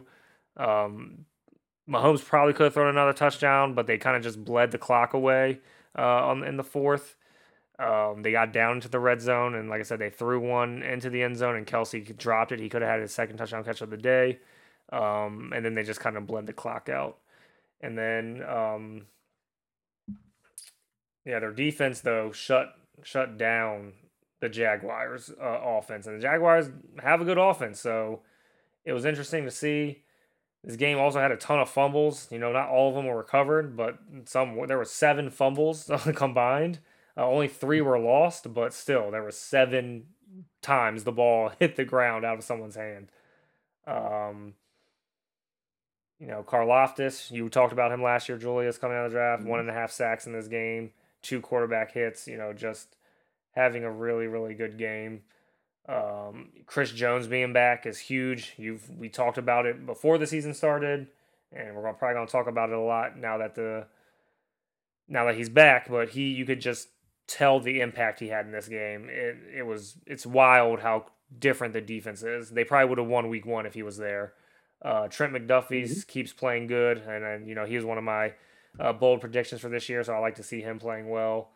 Then over to Jacksonville. Jacksonville's defense also played well. Again, Devin Lloyd was someone that we're both high on, 11 tackles. Their defense didn't play bad. And you only gave up 17 points to the Chiefs. But the offense has to help you out. They kind of they were never out of this game, and they abandoned the run, I felt like. And again, Lawrence and Patrick Mahomes both threw 41 times. But again, this wasn't a blowout game, so you didn't need to do that. They only ran it 18 times, and 5 of those were Trevor Lawrence runs. So don't really know what's going on there. Again, as I talked about with the Eagles game, I feel like coordinators and guys who call plays just kind of get into their own heads sometimes and make things more complicated than it needs to be. I don't know why you would have abandoned the run that quickly, but if the Kansas City Chiefs outrun you, that's normally not a good thing because Patrick Mahomes only throws all the time. So, gotta give a shout out to Christian Kirk. You and I kind of bashed him week 1, and not really bashed him, but we were kind of like, well, he might be the odd man out in this offense, and he comes out and gets 14 targets and has 11 catches for 110 yards. So, Zay Jones had 6 targets and 0 catches, which is wild because if you watch this game, he had 2 almost touchdowns. Just could not get that other foot down. And then same thing with Calvin Ridley. He had a touchdown, just could not get that other foot in. So this could have been a much different game if Jacksonville could have had any of their guys get that foot down. But again, it goes with the pass is maybe a little too far, a little too high. But again, it's a game of inches, man. And Jacksonville probably could have ran away with this game per se. But again, 3 touchdown catches that weren't touchdown catches. And that's why the Chiefs won an away game. And again, 1-1 now. And like I said, after week 1, I wasn't that worried about the Chiefs. And I think, especially with the Chargers having their whole division had a slow start. So Las Vegas and the Chiefs are tied right now for first in that division. And I just think the Chiefs are about to run away with that division this year again. So 1-1 for the Chiefs. Offense, I'm a little concerned about. But again, I think once Kelsey gets back and is fully healthy and they can kind of do the things they want to do, I'm not that worried about this offense. Travis Kelce caught a touchdown. Chris Jones had 1.5 sacks. He had a sack at midfield on 4th down. Again, why are we going for 4th down at midfield? You're up 3-0 against a team that couldn't do anything on offense. Why help them? Why do that to give them their first score of the game? Anyway, the guys who were missing last week, the guys who I specifically said, these guys being absent is why I'm picking Detroit to beat Kansas City. Shocking that they came back and had an impact in this game. Again, I don't care who your quarterback is. You need somebody out there helping. So when you get Travis Kelce back, when you get Chris Jones back on the other side of the ball, all of a sudden, things start to look more promising. Now, the narrative going on with people, and people are funny. Last year it was Patrick Mahomes is going to get exposed because Tyreek Hill's not there. We're going to find out that Patrick Mahomes is not that good. Patrick Mahomes, without Tyreek Hill, just wins regular season MVP and Super Bowl MVP. So you think these idiotic claims are dead. But one game into this season, all of a sudden, Patrick Mahomes doesn't look the same without Eric Bieniemy. Now, I'll give Bieniemy credit later. But let's be clear as to what the real problem is here. It is what I talked about before the season started and last week. These offensive tackles. The Chiefs lost both of their starting offensive tackles, who clearly they should have kept. So they could have found a way somehow, some way. Should have found a way. Jawaan Taylor, the guy who was notoriously false started and lined up in the backfield on every pass attempt last week, clearly, that got on the referee's radar. Jawaan Taylor had 5 penalties in this game. Jawaan Taylor was benched in this game. He didn't stay out of the game, but he was benched for a while. Jawaan Taylor almost fouled out of a football game. On the other side, Travis Kelce in this game had a 17-yard catch on a 3rd and 10. It didn't count. You know why? Donovan Smith held. Shocking. You know what I said last week? Donovan Smith held. Shocking.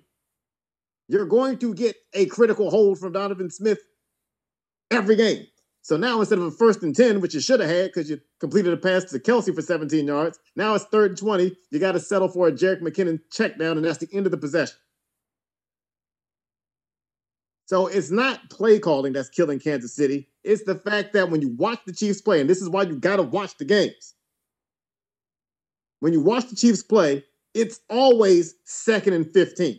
It's always 3rd and 20 because you have not one but 2 tackles who can't play within the rules of the game. Good luck play calling your way out of that. Eric Bieniemy would not be able to fix that. Kansas City is going to have to do something about these offensive tackles because they're not going to win when it matters most with these 2 fouling up every possession. Now, add to this. That's bad enough. If it was just these 2 guys messing up, that's enough to derail an offense by itself. Add to it Kadarius Toney, our guy who got the assist on the Brian Branch pick 6 last week. Kadarius Toney didn't cause a pick 6 this week, but he fumbled a screen pass that got knocked 10 yards backwards. And instead of a completion and 2nd and 6, it's now 2nd and 22 because you still can't hold on to the football. another drive-killing play that Patrick Mahomes nor play calling can do anything about. The next possession, Justin Watson catches a pass and loses a fumble. Again, that's not Mahomes, and that's not play calling. That's a wide receiver who can't hold on to the football. Richie James Jr. muffed a punt to set up the first score of the game for Jacksonville. That's not play calling. That's not Patrick Mahomes. That's guys around Patrick Mahomes failing. You can't do anything about it. So I'm tired of hearing this narrative that it's all because Eric Bieniemy's gone or it's because Mahomes somehow took a step back. No, you got incompetence all around Mahomes right now. And it's not on the coaching staff. Even the interception Patrick Mahomes threw in this game, interception by Andre Cisco, and you can feel free to steal my line. I want everybody to say this line. Andre Cisco playing the most important position in football, playmaking safety, makes an interception on Mahomes. Why does Mahomes feel the need to force that throw? Because it was 2nd and 14 after a Jawan Taylor false start. At some point, any quarterback, I don't care if it's Tom Brady, I don't care if it's Peyton Manning, if it's always 2nd and 14, if it's always 3rd and 20, because your offensive line can't play legal football, you're going to look bad at some point. That's the big issue in Kansas City right now. So I just want people to have the right narrative. You don't have to believe me. Just replay the game. Watch the game, and you'll see it for yourself. You talked about Christian Kirk stepping up. Part of that was kind of receivers getting banged up in this game. Calvin Ridley in particular clumsily fell into the goalpost and banged his knee. Didn't look the same after that. You talked about the close calls multiple times on close touchdowns. Trevor Lawrence, in the stat sheet, Trevor Lawrence was 0 for 7 passing the ball in the red zone in this game. But 4 of those passes didn't hit the ground. They were just close plays on the boundaries of the end zone that guys just could not get both feet down, like you said, Patrick. So in the stat sheet, it looks pretty ugly. In the stat sheet, it looks like Trevor Lawrence was extremely erratic throwing the football in the red zone. But the reality is just a lot of close plays that the Jaguars just couldn't make happen. And again, when you're playing a team like the Chiefs, even with the struggles of the offensive line, you have got to take advantage. You've got to make those plays in order to beat them. Jaguars couldn't do it. That's the reason Kansas City wins this game.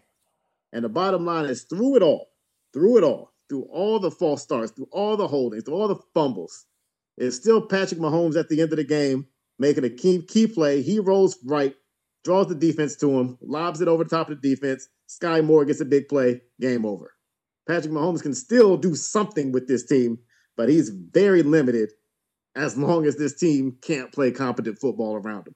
It's good enough to win this game. And the defense is going to have to continue to step up. This is the 2nd week in a row where the defense has given up fewer than 20 points. They're going to have to continue to play at this level until the offense can find a way to stop committing penalties and hold on to the football. But guess what? You got a get-right game coming up against the Bears. So I expect the Chiefs offense to take a step forward, even if they do keep committing penalties. Speaking of the Chicago Bears, they do what they do best, lose. They lose this time to the Tampa Bay Buccaneers, 27-17. Second play of the game, Jaquan Brisker has a shot and interception. It should be an interception. And again, you're playing the most important position, playmaking safety, so you really need to come up with this play on a bad team. But he doesn't make the play because that's what bad teams do. And when you look at the Bears defense so far this year, we didn't expect a whole lot from this defense, but you expected to see a little bit of a step forward. I mean, they spent money in free agency to try to make this thing look a little better through 2 games, again, small sample size. But the Bears defense has 1 sack and no takeaways through the first 2 games. You can't make plays. You can't stop anybody. It's just not a good look for the defense. Offensively for the Bears, DJ Moore, 2 targets on the first drive of this game. Thank you very much. You only had 2 targets last week. Deontay Foreman had more targets. I said this last week, had more targets than DJ Moore last week. Deontay Foreman was a healthy scratch this week. How does a healthy scratch running back have more targets in any game than DJ Moore? That can never happen again. So the Bears actually get off to a good start in this game. DJ Moore is 65 yards. See what happens when you throw your playmaker the football? 65 yards on the first possession, leading to a Bears touchdown. And 39 yards the rest of the game because the Bears can't sustain offense, nor can they sustain defense. Terrible combination. There was a key play in this game. And again, a lot of these games had singular plays that you could look at and say that play kind of turned the game around. Key play in this game, David Wells, who apparently plays football, not just pitches in baseball. David Wells catches a pass in this game. Jalen Johnson hits him, knocks the ball loose. The ball gets knocked back about 12 yards. And it is Baker Mayfield who recovers the fumble, beats the Bears defense to the ball. Again, another missed opportunity for a takeaway for this Bears defense that just can't create a takeaway. So Baker Mayfield saves that possession. The very next play, Mike Evans scores a 32-yard touchdown, burning Tyreek Stevenson, who is really struggling, as another young piece in that secondary. So just that play. And the Mayfield fumble recovery is not going to show up in any stats that you're going to check. You're not going to check quarterback fumble recoveries when you look up how a quarterback did. But that's the biggest play of the game that Baker Mayfield made. And as for Mike Evans, all game long, just able to exploit this secondary. The secondary is weak, and now it's shorthanded as well as being weak. I don't like the Bears secondary right now when it's at full strength. But having injuries on top of it and having, like I said, somebody like Tyreek Stevenson having to play a featured role in this secondary, it's just not going well for the Bears so far. And yet through all that, Chicago was still hanging in this game. Justin Fields had his best throw of the season as far as I'm concerned. A throw to Chase Claypool for a touchdown. The defense got to stop right after that. Shockingly, the Bears defense got to stop. And with a little over 2 minutes left in the game, the Bears had the ball and an opportunity to tie this game or take the lead. Now, what set this last drive up for the Bears was Jake Camarda. Again, I talked about him last week stepping up. Jake Camarda stepped up again, got a punt down inside the Bears' 10. So now you're forcing the Bears to go the length of the field. You're not giving them 20 yards with a stupid touchback. So nice job by Camarda to pin that offense back. Justin Fields, for the second week in a row, threw a pick six that you just can't forgive. Last week it was Quay Walker on a pick six, and it was a great return by Quay Walker. But Quay Walker had to undercut another Packer to get that interception. This week, with the game on the line, Justin Fields throws a 4-yard pick six to a defensive end to Shaquille Barrett.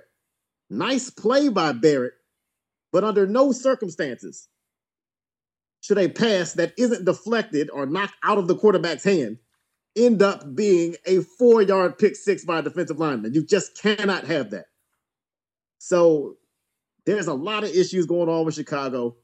Everything still looks the same with the Bears. This offensive line still sucks. They gave up 6 sacks.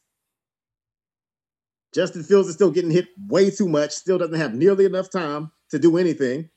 But Justin Fields is making things worse with these ridiculous turnovers that are leading directly to touchdowns for the other team. And the defense, despite signing Tremaine Edmonds, despite signing TJ Edwards, this defense looks the same. Everything that the Bears did wrong last year when they ended up with the number 1 pick in the draft looks the same as it does now. And that is a major concern for me. As for the Bucs, like I said, they did enough to get the job done once again. Rachaad White had a pretty decent game in this game. He ran hard.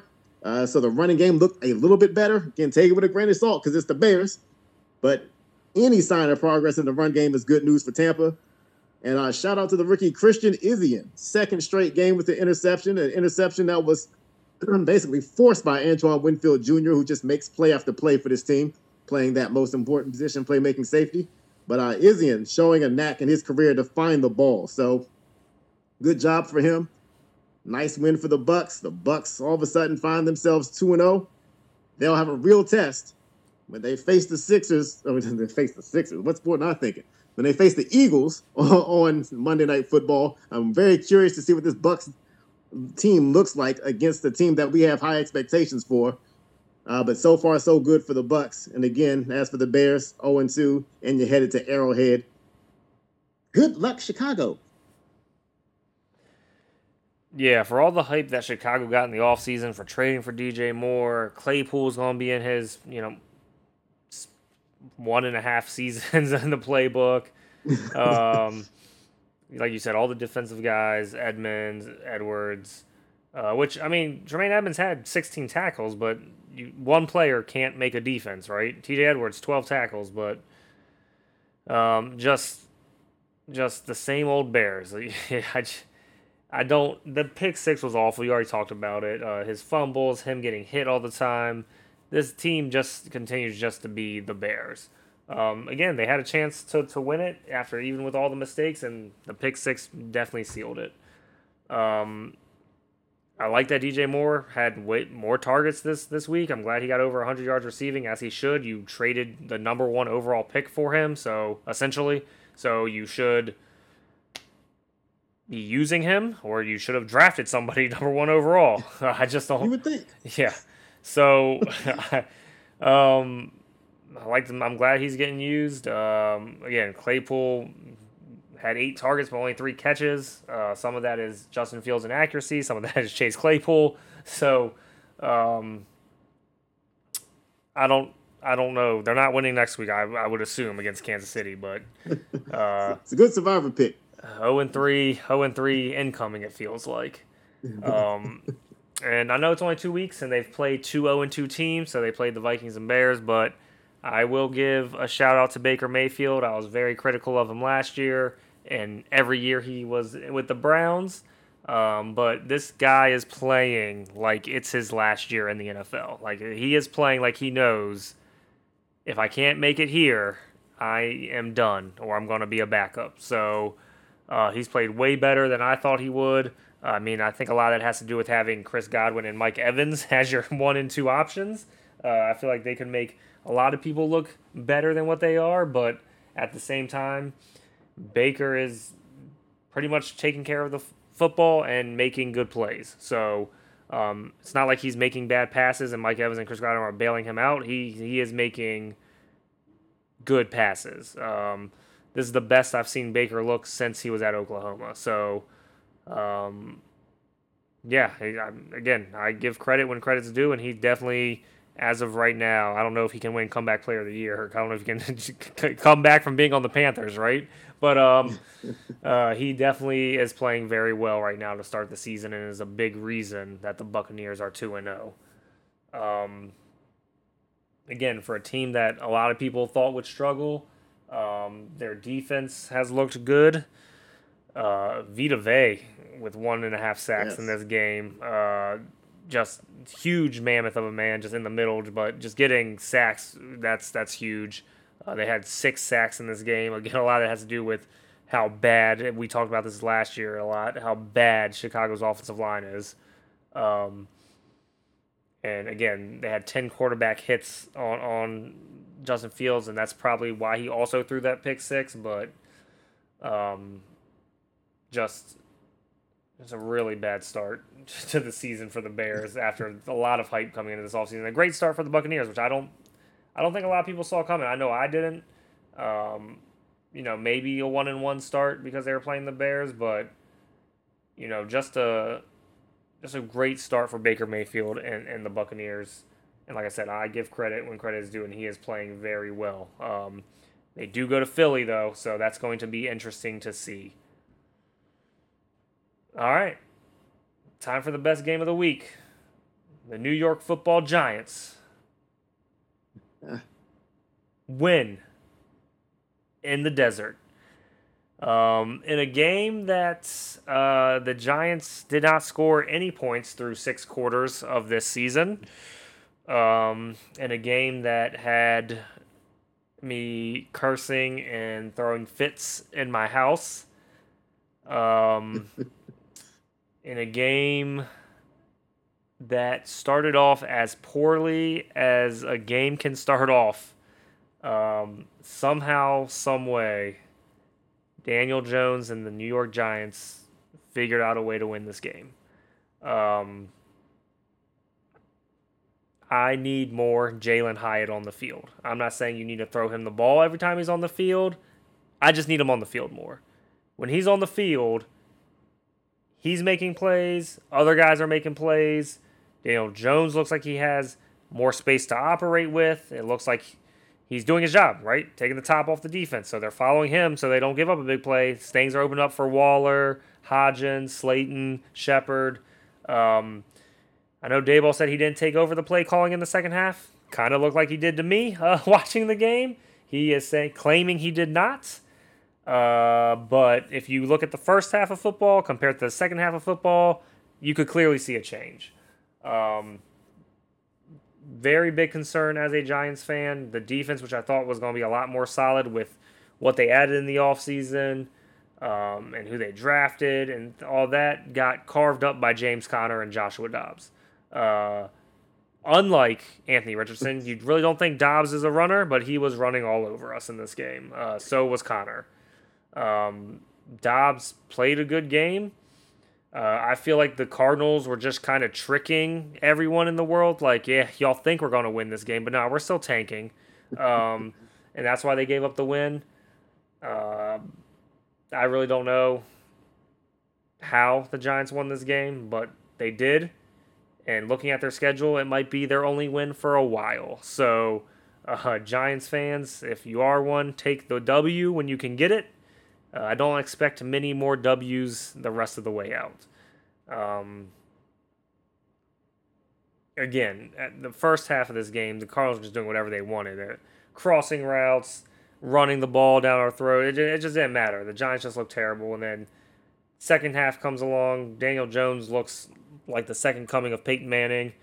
He ended up the game with 321 yards, 2 touchdowns. Again, all that was in the second half. Jalen Hyatt had a really big catch. Saquon Barkley's touchdown catch was so impressive and huge at the time. We got a penalty in the goal line after a touchdown that they brought back to the 12. Barkley makes a catch, dives from about the 7-yard line, outstretches his arms, gets the touchdown. That ties the game up for us. And unfortunately, Saquon gets hurt while we're just trying to run the clock out to kick a field goal. Kind of a similar-ish situation to the Chubb, where he was being held up and then kind of got hit low. And they said it's just a regular ankle sprain, so it's not a high ankle sprain, so he's week to week. But with Saquon Barkley out, going to San Francisco on a short week, don't expect the Giants to win that game. I would be shocked if they did.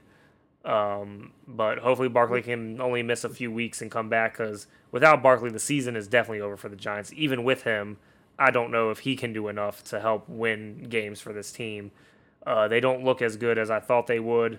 And after struggling week 1 against the Cowboys, and when I say struggle, I mean not even looking like a professional football team, to then coming into week 2 and struggling hard to beat the Cardinals, temper your expectations. They'll probably finish last in their division. They'll probably have a top 5 pick in the NFL draft. As for the Cardinals, again, started this game on fire. A lot of Eagles fans are laughing at the head coach, saying that still letting them down, even though he's not on the team anymore. But again, Dobbs played well. Conner ran well, and the defense just ended up breaking in the second half. Again, their head coach was a defensive coordinator. You expect the defensive coordinator to make good decisions on defense. That's not what happened. And Daniel Jones just came out on fire. And again, Jalen Hyatt really opened up the offense once he was on the field. I know he only had 2 catches, but when he was on the field, it opened up everything else for that Giants offense. As for the Cardinals, are just a bad team, and they're going to lose a lot of games. So, in a game they definitely should have won, it might have been their only win of the season. They definitely blew this one. And, you know, the money line and the analytics and everything said they should have won this game, and they didn't. I still don't know how they didn't, but I will take a win whenever you can get one, Julius. It's nice for you to be able to talk about your team after they score and after they win a game. I will say that I was really, after last week's debacle, I was really expecting a monster performance from the Giants in this game. Again, just based on wanting to kind of get the stench of last week off of them. Then you add in the news that Budda Baker got hurt in practice and was going to miss this game, and now he's on injured reserve. So now you have a tanking Cardinals team who loses a really good player at the most important position in football, playmaking safety, and you really think this is going to be a beatdown. But from the first play of the game, the Cardinals were the more physical team. First play of the game, James Conner bust out a 16-yard run. And the Giants struggled to match the physicality. And I'll say this, the Cardinals started off last week against the Commanders the same way. They started out hitting and committing penalties and doing everything to send a message that we're going to be the more physical team. So I've got to give Gannon or whoever is responsible for this credit, because this is 2 weeks in a row the Cardinals have come out fired up, and if nothing else, they're hitting people. Even when you look at the Josh Dobbs touchdown run, it's not just that he ran for a touchdown. He ran through my guy, Xavier McKinney, to get that touchdown. So even the quarterback is out here being more physical than the Giants defense to start the game off. So I was highly alarmed by that. You have Dennis Gardeck, who was a name. If we want to talk about names I hadn't planned to talk about in 2023, Dennis Gardeck is one of those names. And he's already got his third sack of the season. He was able to take advantage of the absence of Andrew Thomas and just go around the edge, get a sack. And Gardeck, he was making all kinds of plays in the backfield. He's making all kinds of hustle plays in this game. He is really a fun player to watch. And again, this is not a name I thought I was going to talk about this year, but he is making plays to start the season off. And then, of course, for the second week in a row, you have a pass hit Saquon Barkley in the hands and result in an interception. Now, last week, he gets nailed by Trayvon Diggs. That leads to a pick six. This week, he just heard footsteps from Kaiser White. Ball bounced out of his hands, and Jalen Thompson, playing the most important position in football, playmaking safety, able to come away with an interception to set up the Cardinals nicely once again. So all of that happened in the first half, and the Cardinals go into the locker room with a 20-0 lead. So for the Giants, you're on pace to lose by the same exact score you lost by in the first week. But then an interesting thing happened. The Giants came out in the second half, and they remembered that they drafted a guy named Jalen Hyatt. One of the biggest big play guys. Well, he's small in stature, but a big play guy in this entire draft class. First play of the second half, 58 yards to Jalen Hyatt. He runs right by the backup safety. I mentioned Budda Baker being out. His backup got smoked on a deep route by Jalen Hyatt to start off the second half. And it was like at that point, the Giants could kind of breathe a sigh. Like, yes, we can actually do something on offense. So that leads to a touchdown. Arizona actually responded and scored a touchdown. So the Cardinals were up 28-7 in this game. But then came the fourth quarter, and the Cardinals looked like a team that's interested in the number one pick of the draft. Still trying hard, but just not doing anything well in the fourth quarter. They get outscored in the fourth quarter 17-0. And like you said, Jalen Hyatt had another big catch later in the game. Again, a smallish guy, but he went up and got the second deep throw. So I got to give Hyatt a lot of credit. And that's something he's shown he can do in college. So it's nice to see the Giants letting him do what he does. It took them, I don't know, a game and a half to realize they got a big play guy in Jalen Hyatt. So I want to see more of it moving forward. But late in this game, there's 3 minutes left in the game. It's a tie game. It's 3rd and 16. We know that's a low percentage play. But on 3rd and 16, you throw a 2-yard pass to the slowest eligible receiver on the field in Zach Ertz. It's losing football. That's losing football. You have Rondale Moore. You have Marquise Brown. You have fast guys who can potentially turn a 3-yard pass into a 16-yard catch if you give him a chance. Zach Ertz is not going to do that. Certainly not at this stage of his career. So that's the kind of stuff that you do to lose games. And so the Giants get the ball and they kick the game-winning field goal on the next drive. I mean, it's just that kind of give-up play. A lot of times that's what gets you to the number one pick in the draft. It's not that you go out and you get blown out 17 straight games. It's that you do stuff like that at the end of a competitive close game, a game that you should have been able to put away a lot earlier, but failed to do so. You hate that Saquon Barkley got injured. You hate to see how it happened. The Giants are downplaying the injury as much as they can, but it seems like it's almost impossible that he's going to be ready for this Thursday. And against the 49ers, I'd probably lean towards resting Barkley anyway, because this is probably going to be a loss whether Barkley plays or not. So you might as well give him a week off, take the beat down, and regroup with a healthier Barkley in a couple of weeks. As for Arizona, the tanking is alive. They've got probably more competition through the first 2 weeks than they thought they might have. But they got Dallas coming into town, and that's going to be tough. It's going to be tough. Now, it might be a good thing for Arizona if they're really trying to lose games the way we think their front office is trying to.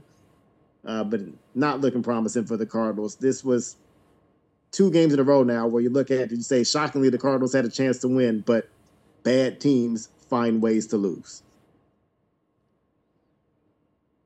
Moving on to the San Francisco 49ers. Another impressive road win for them, this time 30-23 over the Los Angeles Rams. As Patrick mentioned, the Los Angeles Rams, who looked better than a lot of us thought they would look, particularly without Cooper Kupp to start the season. A team that I said did have a high ceiling, but it depended on health. But even without Kupp, the Rams are showing some things. Now, I will say this. I'm not going to blow the whistle, but I'm just going to say this. These teams are well aware of you. And when I say you, I mean you, the gambling man or gambling woman. Absolutely no reason for the Rams to kick a field goal down 10 as time is expiring, except for the purposes of cutting the 10-point lead to 7 when they were 7.5-point underdogs. No, that's not even a blow the whistle, Julius. That's a let's get the competition committee together and make some new rules. That's not even a blow the whistle. I just have to start with that because that is one of the pettiest things I've ever seen. And you can't tell me there was any other reason. If the Rams were down 12, they're not kicking that field goal. I'm just going to throw that out there. So, yeah. Getting into the non-betting parts of this game, Christian McCaffrey, you know what's funny about this is Christian McCaffrey played 100% of the snaps in this game. I said 100. You can't get higher than that, for those who don't know. Kyle Shanahan said before the start of the season that the goal was to keep Christian McCaffrey fresh throughout the season so he would limit and manage McCaffrey's workload. 100% of the snaps, apparently, is Kyle Shanahan's definition of load management. Now, I'm not mad. And if you own Christian McCaffrey in fantasy, you're not mad. Christian McCaffrey leads the league in rushing and has 88 more rushing yards than anybody else in the NFL through 2 games. That's a lot through 2 games. Again, small sample size, a lot can happen over the next 16 weeks, but through two weeks, Christian McCaffrey is lapping the field in rushing. Speaking of lapping the field, Puka Nacua. We told you on this show, and I'm sure other people told you as well, last week was not a fluke for Puka Nacua. He is a good wide receiver who is effective at every level, short, intermediate, deep. Puka Nacua had 15 catches in this game on 20. I said 20 targets. Last week I told you, whether it's Calvin Johnson, whether it's Cooper Kupp, if Matthew Stafford trusts you, you want to talk about Joe Burrow locking in on Jamar Chase? If Matthew Stafford trusts you, he is locking in on you like it's nobody's business. 20 targets, 15 receptions for Puka Nacua. He's the first player in history to have double-digit catches in each of his first 2 games. Puka Nacua has 35 targets on the season. That's 10 more targets than anybody else in the NFL. That's double-digit more targets than Justin Jefferson, double-digit more targets than Tyreek Hill, double-digit more targets than everybody. I've just never seen a player get targeted like this, especially somebody who's a rookie, who wasn't even a day 1 or day 2 pick. It's just been amazing to see. But Puka Nacua is for real. if you have him in PPR, he's the ultimate PPR weapon. And I don't see it stopping, man. Maybe it's not 20 targets next week, but you can count on double-digit targets for as long as Nacua is out there, especially while Cooper Kupp is out. Interesting development in the backfield for the Rams. Cam Akers deactivated for this game, and if you're surprised about it, just ask Cam Akers. He was equally as surprised as you were, apparently. But Cam Akers and the Rams have had tension before. That seems to have reemerged. And because of that, this looks like the Kyren Williams show for the Rams. And Kyren Williams against a very good 49ers front. You're not going to face a better front. Kyren Williams, 100 scrimmage yards and 2 touchdowns. He's got 4 total touchdowns on the year. When you're playing like that, it makes it easier to potentially move on from somebody like Cam Akers. So we'll see what happens there. But perhaps Cam Akers has played his last game as a Los Angeles Ram. We thought this before, but maybe this time it's for real. Now, it wasn't a perfect game for Kyren Williams. He did have an easy catch go off his hands, and that led to an interception. So you hate to see that if you're Matthew Stafford. But other than that, Kyren Williams did well. He ran effectively against a 49ers widely aligned defense. They had a lot of gaps along their defensive line, and Kyren Williams was able to take advantage and slash through some holes there. So a good game for him, but did have a critical drop that led to a turnover. And when you're facing a team like the 49ers, you can't have that kind of mistake. That said, San Francisco was down at the end of the first half by a touchdown, and on the last play of the first half, they could have taken a chip shot field goal. They said, no, from the half-yard line, we're going for it. It's all or none. They get a QB sneak for a touchdown. I think from a half a yard out, you kind of had to do that. But still, it's kind of a mental boost to know you're going into halftime tied, even though you didn't play your best football. And then, of course, the 49ers came out the second half. The defense turned it up a notch, and they were able to come away with the win. Matthew Stafford had a chance in this game late. You're just down 7, under 5 minutes left. So you had a chance to potentially tie the game with under 5 minutes left. Stafford threw a second interception. Again, the first interception was not Stafford's fault at all. The second interception, the one he threw to Deommodore Lenoir, that's 100% on Stafford. That put the 49ers in position to kick an easy field goal and make it a 2-possession game. And that was all she wrote, unless you're somebody that was following the game for spread purposes. I did notice that Brock Purdy overthrew several deep passes. Several times Purdy missed by overthrowing the ball in this game. But I will give him credit for the fact that he never put the ball in harm's way. You hear all the time the cliche about tips and overthrows are what create turnovers. When Purdy did overthrow the ball, he overthrew defenders. So never a concern about him protecting the football, but you would like to see a little more consistency, a little less erratic play on those deep passes. So there's something to keep an eye on there. But otherwise, another successful start for Brock Purdy, another win for Brock Purdy. All the man does is win, at least in the regular season. We'll see if he can, finish a playoff game or finish a couple playoff games. But regular season, Brock Purdy seems to not be able to lose. And, we'll get to see Purdy on Thursday night. See if he can keep that streak alive. There's a great chance he's going to do that. And again, the Rams go to Cincinnati Monday night. Again, I just remind people there's a chance that Joe Burrow may not even be available for that game. So the Rams so far look better than we thought maybe. Bengals look a little worse than we thought maybe. There's a chance for the Rams to make a statement. But again, they've got to clean up a couple of turnovers here and there. But overall, I thought this was a good showing against a very, very strong 49ers team. And I think the Rams should feel encouraged, even though they kind of blew an opportunity to win this game. But they hung in with as good of a team as they're going to face. So good sign, but still room for improvement for the Rams. As for the 49ers, the train keeps rolling right along. Yeah, in a game where Aaron Donald was relatively quiet for Aaron Donald standards, and for you to only lose by 7, even though it should have been 10. The Rams again are playing a lot better than I think either of us anticipated. Matthew Stafford's arm looks healthy. I think that's the biggest last year. With his neck and arm and everything going on. I talked about it in the preseason before the season started. I was like, I just don't trust I said they're downplaying that injury way too much, and when I think it's more of a big deal than what they were in last year. It kind of showed it. It looks like he's actually healthy this year, which we know when Matthew Stafford's healthy, he will throw the ball a lot and and keep you in games. He'll throw you out of games, but he'll also keep you in games. I need to apologize because last week I said I wouldn't be scrambling to pick up Puka to win your fantasy leagues. I still believe that once Cooper Kupp gets back, he will not be getting 20 targets a game. But Hope not.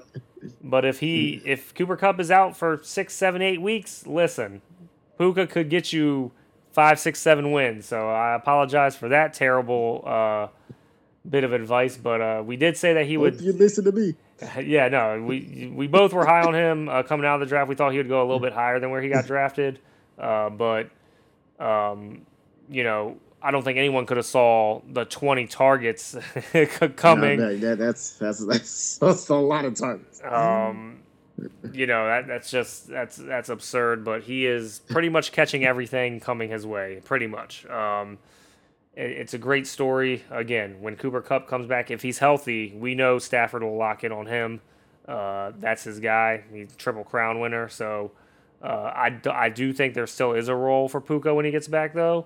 And we're just hoping that, you can find a nice balance within there, which I think they will. To your point about Brock Purdy, he's the new and improved Jimmy Garoppolo. Just don't turn the ball over. We're going to win some games. McCaffrey just is, again, at the beginning of the season, just on another level, just balling. I still think McCaffrey's the best running back in the league. Bijan is coming for him. But, McCaffrey just is just like Bijan. They're both just special, right? These are just two special running backs in the NFL. And it's great. And it's great to watch them both play. We'll get to my other favorite running back in the NFL, who is not going to be in the NFL for the rest of the season, and hopefully he comes back. But we'll talk about that in a little bit. But Debo, big game for him to come out. I think a lot of that had to do with Ayuk getting hurt. Yep. But Debo came into the game. I'm still looking for George Kittle to get more involved in the offense as a pass catcher. I feel like at the end of the last year when Purdy did come in, you saw Kittle get a little bit more involved.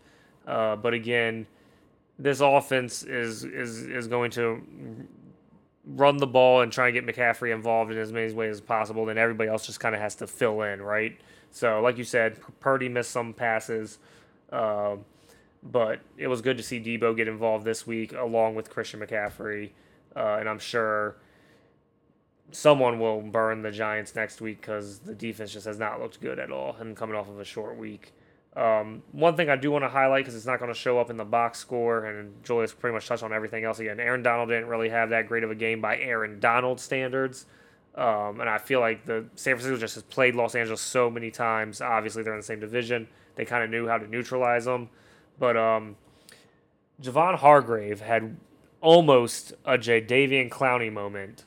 And if y'all watch the game, you'll know what I'm talking about. It was on a run play. He was tackling Matthew Stafford as he was handing the ball off.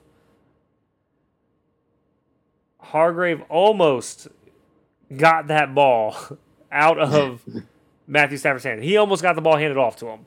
It was crazy to see how quickly he got into the backfield. Beast. And it would have been, if he could have made that play, it would have been amazing. It was still an amazing play, but man, if he could have taken the handoff, that would have been an epic play. But I just wanted to highlight that.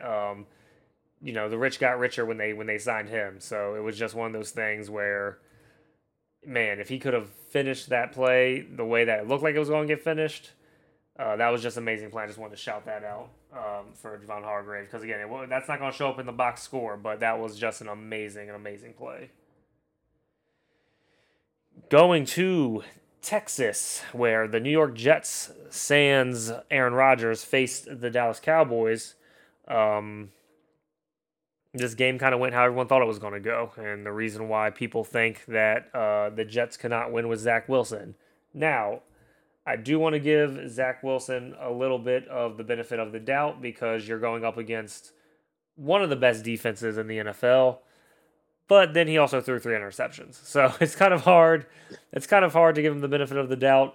But at the same time, they just blanked the other team from New York not too long ago. And without Garrett Wilson getting his 68-yard touchdown, this would have been an even worse score for this game. So, again, the Cowboys' defense looks legit. I know there was no Aaron Rodgers in this game. There was no run game for the Jets. So, you go back to the first drive of week 1 where the Giants just pretty much ran down Dallas's throat. There was absolutely no run game from the Jets in this one. If you take away Zach Wilson scrambling for 36 yards, they had 20 yards. So not a good day in the office for the running game for New York. And again, besides the Garrett Wilson touchdown, their offense pretty much did absolutely nothing in this game. Zach Wilson under 200 yards passing, which we all kind of expected. And that's just kind of how the game went. CeeDee Lamb, huge game. 13 targets, had 11 catches for 143 yards. Not Puka Nacua stats, but, kind of close. Who is Puka Nacua? Who can be that level? Again, as most people know by now, if you're in a Dak Prescott team, if you're a tight end, you're going to get looks. Jake Ferguson got a touchdown, and Luke Schoonmaker got a touchdown. He only had 1 catch, and it was a touchdown, though. So if you're a tight end, you might be getting touchdowns in this offense. You just got to hope that it's coming your way while you're down in the red zone. But besides CeeDee Lamb, no one else really got too many targets besides Tony Pollard. But again, I think that was more just kind of using the short passing game as a run game as well, just to kind of bleed the clock out in this game. They didn't really need to do much. The offense was efficient. The defense did what it needed to do besides that 1 pass play to Garrett Wilson. Micah Parsons is an absolute animal. I'll let Julius talk more about that since that's his Defensive Player of the Year pick, and I'm going to highlight my Defensive Player of the Year pick in a few moments here. But it looks like a 2-man race right now, and honestly, I can't tell you who would win if the season ended right now because they've both just been amazing the first 2 weeks, and it's great to see in a league where obviously offense is all the NFL wants. So to see guys on the defensive end step up and you could actually make arguments, in my opinion, for them to be MVPs. And you just love to see that in a league that is trying to get defense eradicated from itself. So, again, huge game for the defense of Dallas and Micah Parsons, man. I just can't heap enough praise on that guy. I still don't know how he fell to the Cowboys in the draft. And for all the Cowboys fans who wanted to cut Brandon Aubrey after the first missed extra point of his ever kicking career, you might want to calm that down. He went 5 for 5 in this game. So, and one was a 55-yarder. So, thank you, Brandon Aubrey, for getting me 18 points in fantasy after I picked you up after week 1. I appreciate you. And the Jets have a chance next week to get the monkey off their back, per se, against New England, which we know how Zach Wilson has fared against Bill Belichick and the Patriots. If they lose that game and it's another kind of blowout after Aaron Rodgers got hurt, I believe they will be making a phone call to the Minnesota Vikings to see what they would have to give for Kirk Cousins. If not, I just don't see how they continue with Zach Wilson. You can't trade for Aaron Rodgers, have Super Bowl hopes, and all these things, and in the preseason, hard knocks, all this stuff,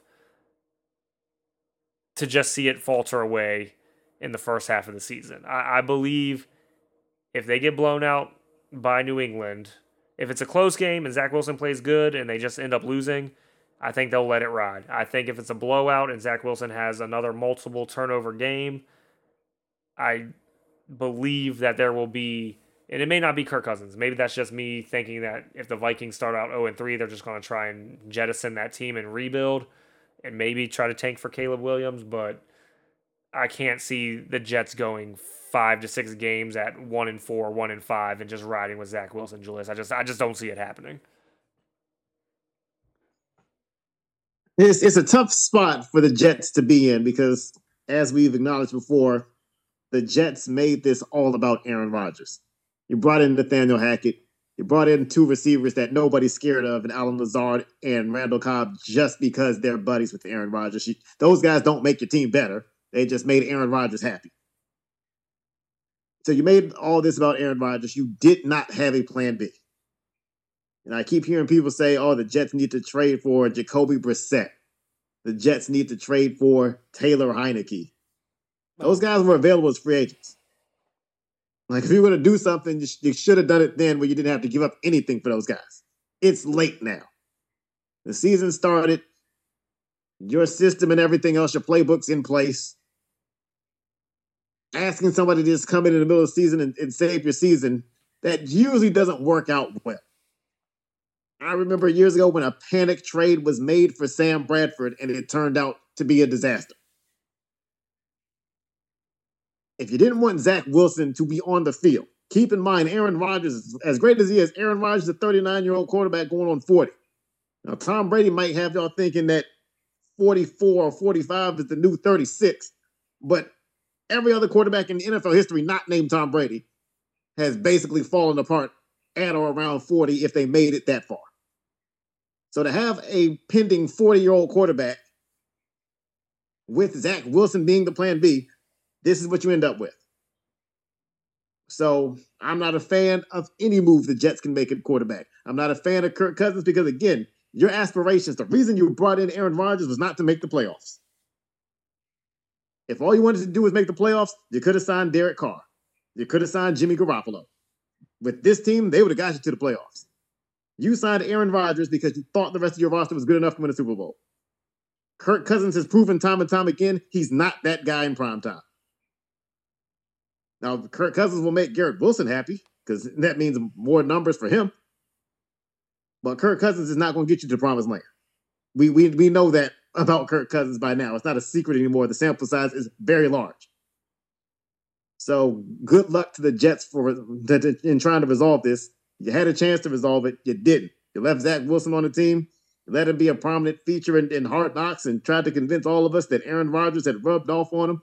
You get what you get. Moving on to this game, you save Micah Parsons for me. Micah Parsons, 2 sacks, 3 tackles for loss, a steal. I'm making up a stat now. A steal. He took the ball from Dalvin Cook. That's not a forced fumble and a fumble recovery. That's just a straight steal.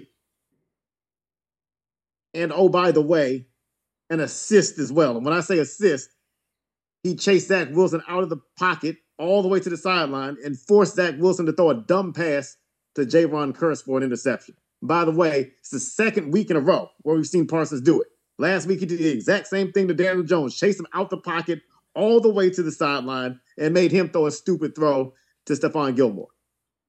Micah Parsons is literally gifting his teammates interceptions with his ability to rush the passer and force them way out of the pocket. And what makes Micah Parsons special is this. When you talk about the other preeminent edge rushers in the game, T.J. Watt, who we'll talk about later, Nick Bosa, Myles Garrett, when you talk about these other edge rushers, you know exactly where they're coming from. T.J. Watt is coming from the edge on the right side of your offense. Nick Bosa is coming from the same spot. Myles Garrett's coming from the other side off the edge. Micah Parsons can come from anywhere. The first sack he had in this game, he came right up the middle. You can't hide from Micah Parsons. You can't just scheme and say, let's put an extra guy over there. Well, if you put an extra guy over there, now Micah Parsons is over here. He can come from any direction. And I've never seen a pass rusher who could rush from anywhere on the defensive front the way that Micah Parsons can. It's going to be a very interesting Defensive Player of the Year race if everybody stays healthy. And that's a big if, and, you just have to hope for the best there. But if it happens, it's going to be a fun race. Micah Parsons is going to be in the discussion for sure. We're seeing that. Dak Prescott in this game, I would describe him as cautious and deliberate with the football. He had one bad throw that should have been intercepted by Ahmad Gardner. Again, when you're a struggling team and the Jets suddenly went from Super Bowl contender to struggling, these kind of things happen. So Gardner drops that pass. That was kind of the one chance the Jets might have had to get a little bit of a spark. Other than that, a very cautious performance, very efficient performance from Dak Prescott. But I thought at times he was almost cautious to a fault. You talked about the touchdown to Jake Ferguson. I felt on that play, Dak Prescott actually held onto the ball a little too long. It's just that the Jets just looked lost on the right side of their defense on that play. So that resulted in an easy touchdown. But I thought there were times in the game where Dak Prescott had to be sure he was sure before he threw the ball. And you can get away with that sometimes, but I just worry that some of those passes might end up being late and getting picked off by a more aggressive defense or by a team that's more engaged. The Jets, as they were last year, seem to be just dispirited by having Zach Wilson in the lineup. So you're just not seeing that extra effort that you probably would have seen if Aaron Rodgers was able to play in this game. You talked about the big game CD the Lamb had. Tough catches in traffic, catches over his head. Tremendous run after catch ability. I've always been impressed with Lamb's ability to run after the catch. He doesn't look like a big guy, but he runs like a big guy. And so I just really enjoy watching CD Lamb play. Garrett Wilson, you talked about the long touchdown. He was able to get past Stephon Gilmore and Malik Hooker, and a nice job on that 68-yard touchdown catch. But outside of that, Zach Wilson was 1 for 7 when targeting Garrett Wilson. So the same frustrations Garrett Wilson had last year are starting to emerge once again. Garrett Wilson, last week he stuck by his teammate. I give him credit for that. He tried to pump Zach Wilson up and say, that's our guy. But, when your quarterback's going 2 for 8 targeting you, it's easy to get frustrated. Because they're not even accurate. He's no, not there's even. No chance. And even the touchdown pass he threw Monday night, the first week, it was one of the greatest catches I've. It was a front shoulder fade. Who does that? They're just so inaccurate. It's just so bad. Yeah, when you have to backhand a fade pass to come up with a juggling catch, it's normally not a good sign. And so you can see that frustration coming. And you mentioned the 3 interceptions Zach Wilson threw. He kept the interceptions in check. Now, again, some of the passes were just too bad to do anything about. But it seemed like at the end of the game, Zach Wilson just kind of stopped caring and started playing reckless with the ball. The pass to Malik Hooker, that was just an easy interception thrown into double coverage. Trayvon Diggs, of course, Garrett Wilson was able to run past him, but Malik Hooker was just waiting for it over the top. That's a pass that you don't throw if you're actually trying. And the other throw to was an interception to Trayvon Diggs. And one thing about Trayvon Diggs, if you're not caring anymore, if it's garbage time and you just don't care, Trayvon Diggs will rack up some interceptions in garbage time. And this is the second week in a row that you see Trayvon Diggs make a play because he's not a coverage corner. And I know I have people telling me all the time that I'm a Trayvon Diggs hater. I'll be a hater for just stating the facts. Last week, he got the hit on Saquon Barkley. Why is Trayvon Diggs able to hit Saquon Barkley at the line of scrimmage? Because he's not covering anybody. In this game, he left his man. He was actually supposed to be covering somebody else. He left his man. That was great instincts, but he's not there to stick receivers. He's not there to shut guys down. He's there to go get the football. And there's nothing wrong with that. He plays corner like he's a free safety. And there's going to be times where that burns him, and there's going to be times where he makes spectacular plays. The interception he got in this game, again, he left his man and just jumped a check down, basically, to get the interception. So tremendous instincts, tremendous play, but just understand that there's a difference between being a playmaker and a coverage corner, and it's okay that Trayvon Diggs is the former and not the latter. You have Stephon Gilmore to be the coverage corner. You have Stephon Gilmore to be the main guy who goes up against the other team's main guy more often than not. Diggs can roam. That's what he's good at. That's a big deal, especially when you have that kind of defensive front and you're going to see a lot of hurried throws. That puts Trayvon Diggs in a perfect position to make plays. So that is me giving him credit. And if somebody wants to call me a hater, again, that's fine. I've been called worse. You mentioned Brandon Aubrey. Shout out to him. He didn't help me in fantasy because I didn't pick him up. So nice move by you, Patrick. 4 of the 5 field goals that Aubrey made were in the red zone. So if there's one little bone to pick with Dallas, you'd like to see more of those drives end up with touchdowns. You'd like to see Brandon Aubrey not get you 18 fantasy points because that means you're not converting at the end of drives where you have the opportunity to score. So that's the one little bone I have to pick with Dallas in this game. But other than that, a plus 60 point differential through 2 games. And with Arizona being up next on the schedule, Dallas has a chance to make that point differential really nice, even though the Cardinals have hung in tough twice. Maybe maybe they're tougher than we think, but Dallas looks really good and doesn't look like much will get in the way. Zach Wilson is going to have to show me something before I pick the Jets against any decent team. And I know the Patriots don't have a win yet, but I have to lean New England as long as Zach Wilson is playing like this. And again, it's not just that Zach Wilson plays poorly because the Jets got poor quarterback play all year, but it's something about Zach Wilson that just demoralizes this team. And until I see this team play with a spark with Zach Wilson under center, it's hard for me to say anything good is coming for the New York Jets anytime soon. Moving on to the Washington Commanders. They fall way behind in this game, but they come back to defeat the Denver Broncos 35-33. There's an irony here because just last week we were talking about the Broncos and how, it's kind of the same old story from last year. The defense holds an opponent to under 20, and yet they find a way to lose. And yet in this game, the Broncos scored 27, and that's before the Hail Mary. You would think normally 27 would be enough for Denver to win a game based on what they've shown us in recent years, but just not the case in this game. So I had concerns going into this game about Denver because you do have Frank Clark missing, and Frank Clark was signed to basically be the Bradley Chubb replacement and help this pass rush some. Now that he's out, you just wonder where the Broncos are going to get a consistent pass rush from. So I had concerns going in, but this game started out great for Denver, and I picked Washington, so I was concerned early on in this game. All of a sudden, out of nowhere, last week I talked about how Russell Wilson lost the two things that made him lethal: his ability to scramble and make plays off script, and his ability to hit that moon ball, that high, deep pass with tremendous accuracy. You just hadn't seen that.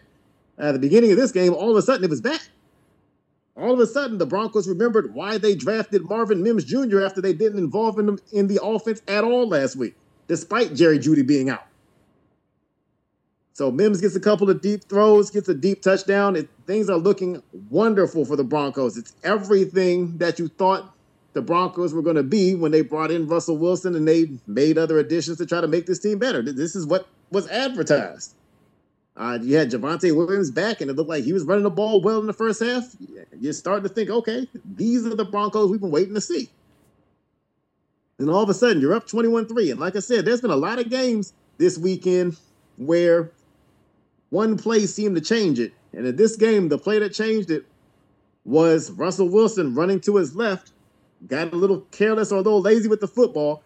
A tremendous hustle play from Jamin Davis to get over there, knock the ball out, and force a turnover. Now, Russell Wilson, instead of going after recovering his own fumble, he just kind of signaled, I was down. I'd like to see Russell Wilson go get the ball first, or at least fight for it, and then say you were down. But to just let the Commanders go recover that ball, that wasn't a good move. But from that point on, for the rest of the game, Washington outscored Denver 32-12.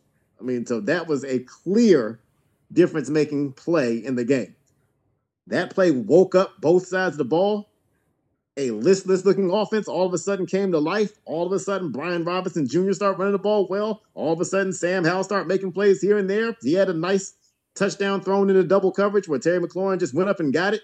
And I'll credit Howell because we talk about it all the time. Let your playmakers make plays.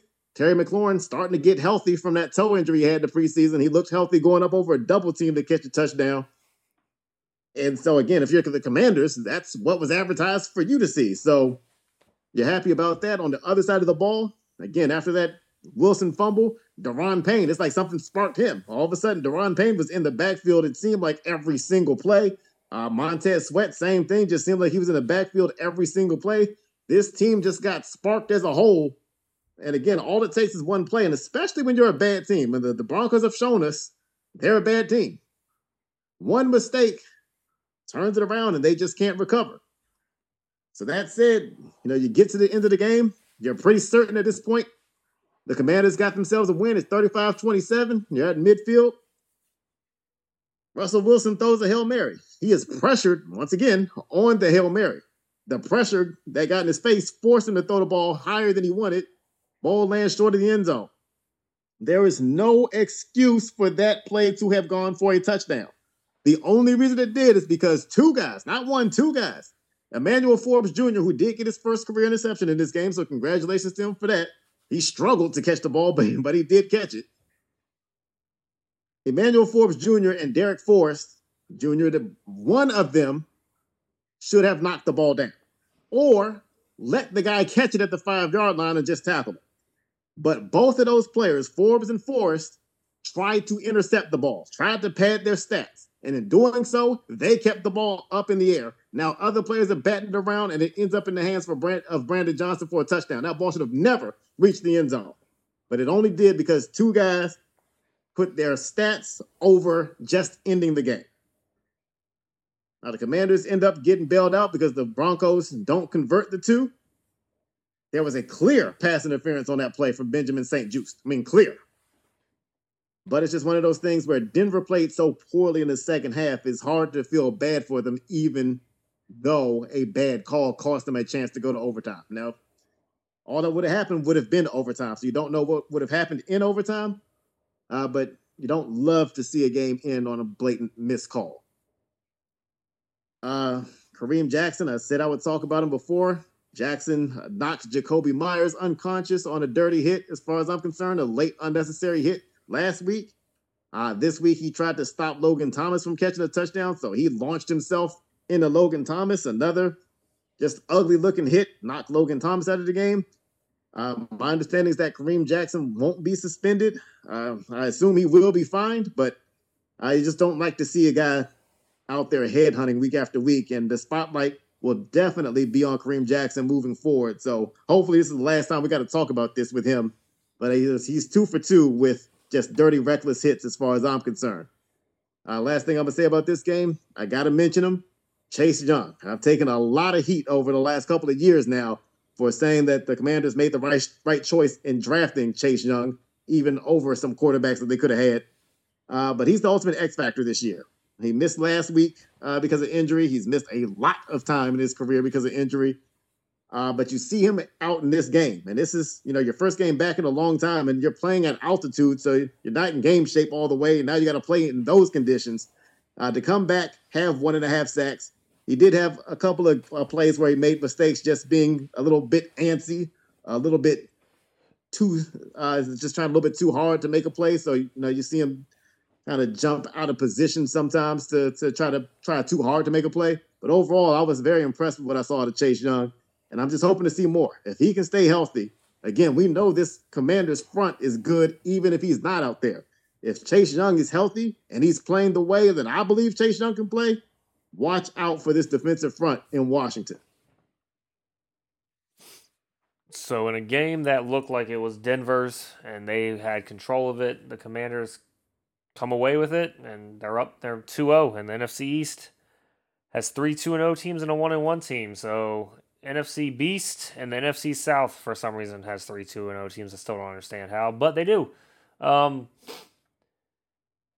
Credit to Sam Howell. Again, he looks like a young quarterback. He makes some head-scratching plays sometimes, or just holds onto the ball too long, or takes a bad sack, or but again, you're going to have growing pains with that with a young quarterback, but he also makes plays. And then shout out to Brian Robinson Jr., big game for him.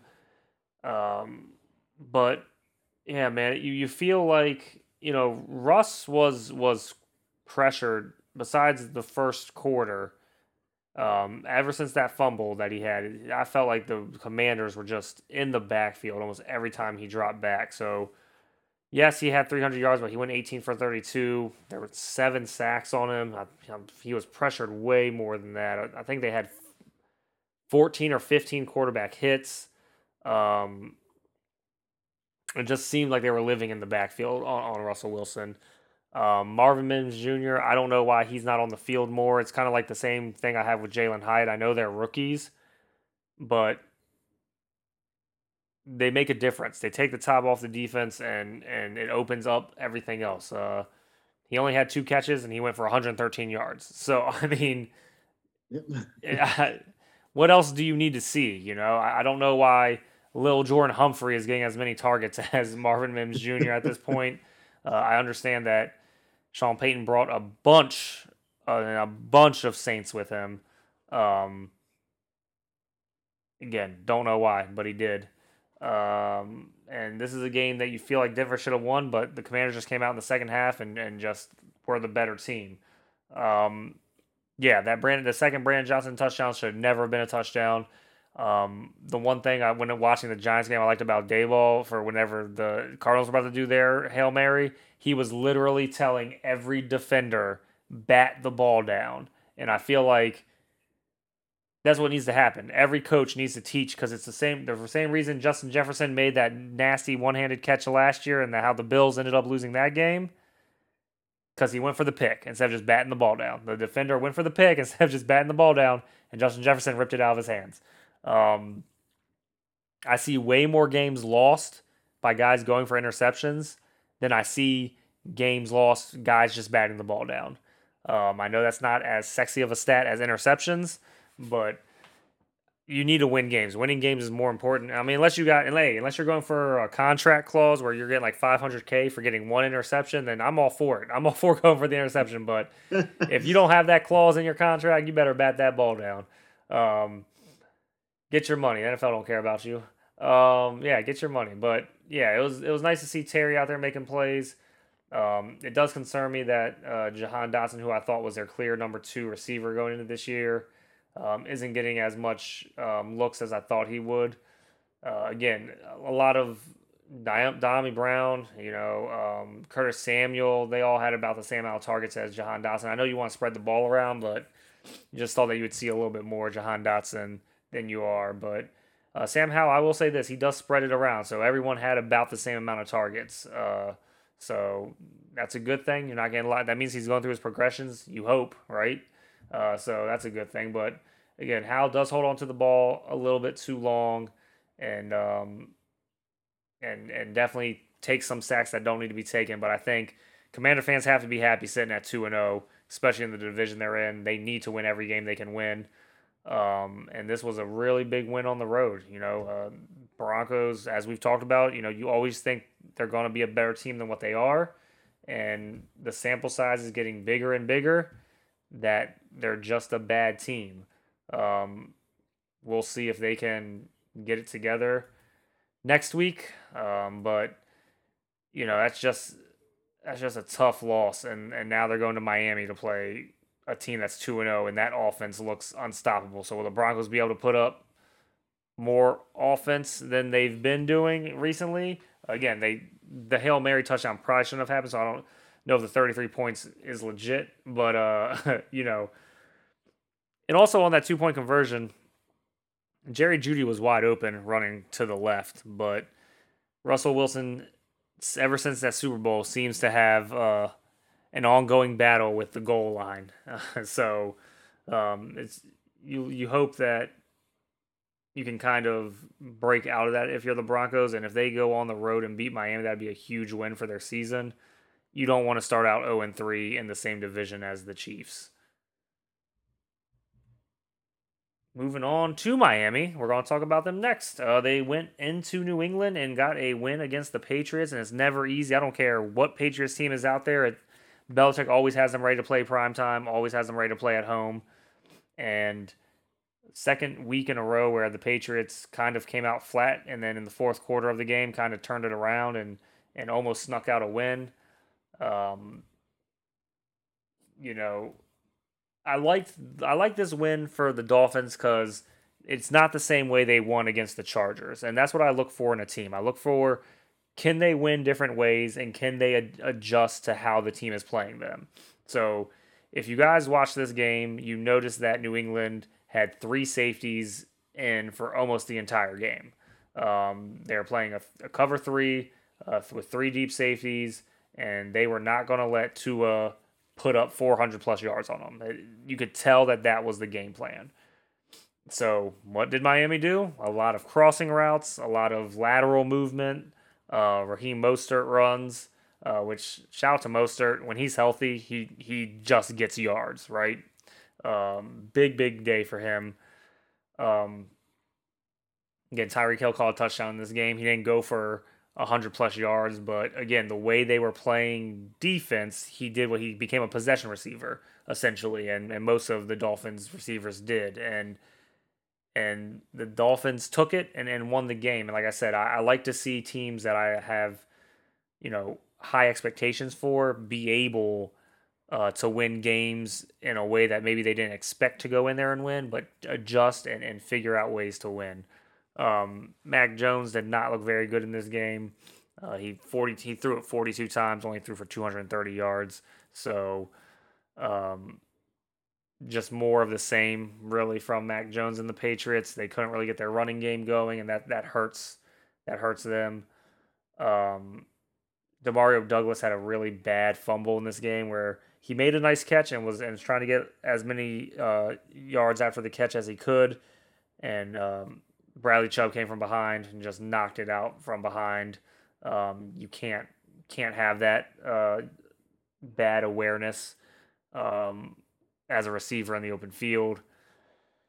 Juju Smith-Schuster caught 5 balls. They weren't for very many yards, but his knee looked fine to me, so I don't know if those rumors are true or not.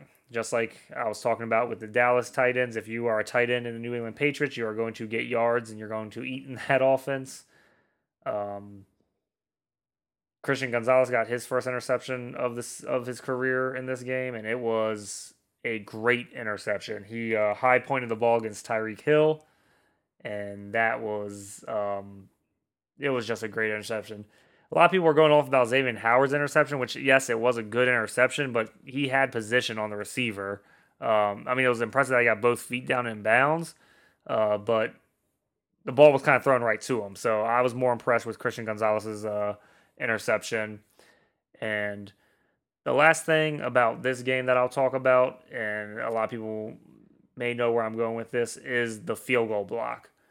That was one of the best procedural pre-snap game plans that I've ever seen. I don't think I've seen anyone ever attempt that on a field goal block. I think you're going to see a lot of more teams try that. Because even on the second field goal that he didn't block, it did seem like the field goal kicker, Jason Sanders, did rush that field goal and he shanked it left. So that was definitely...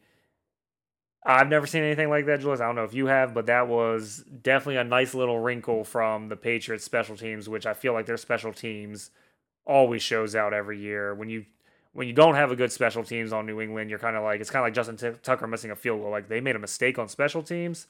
So, that was just one of the best plays I've seen from a special teams unit in a long, long time.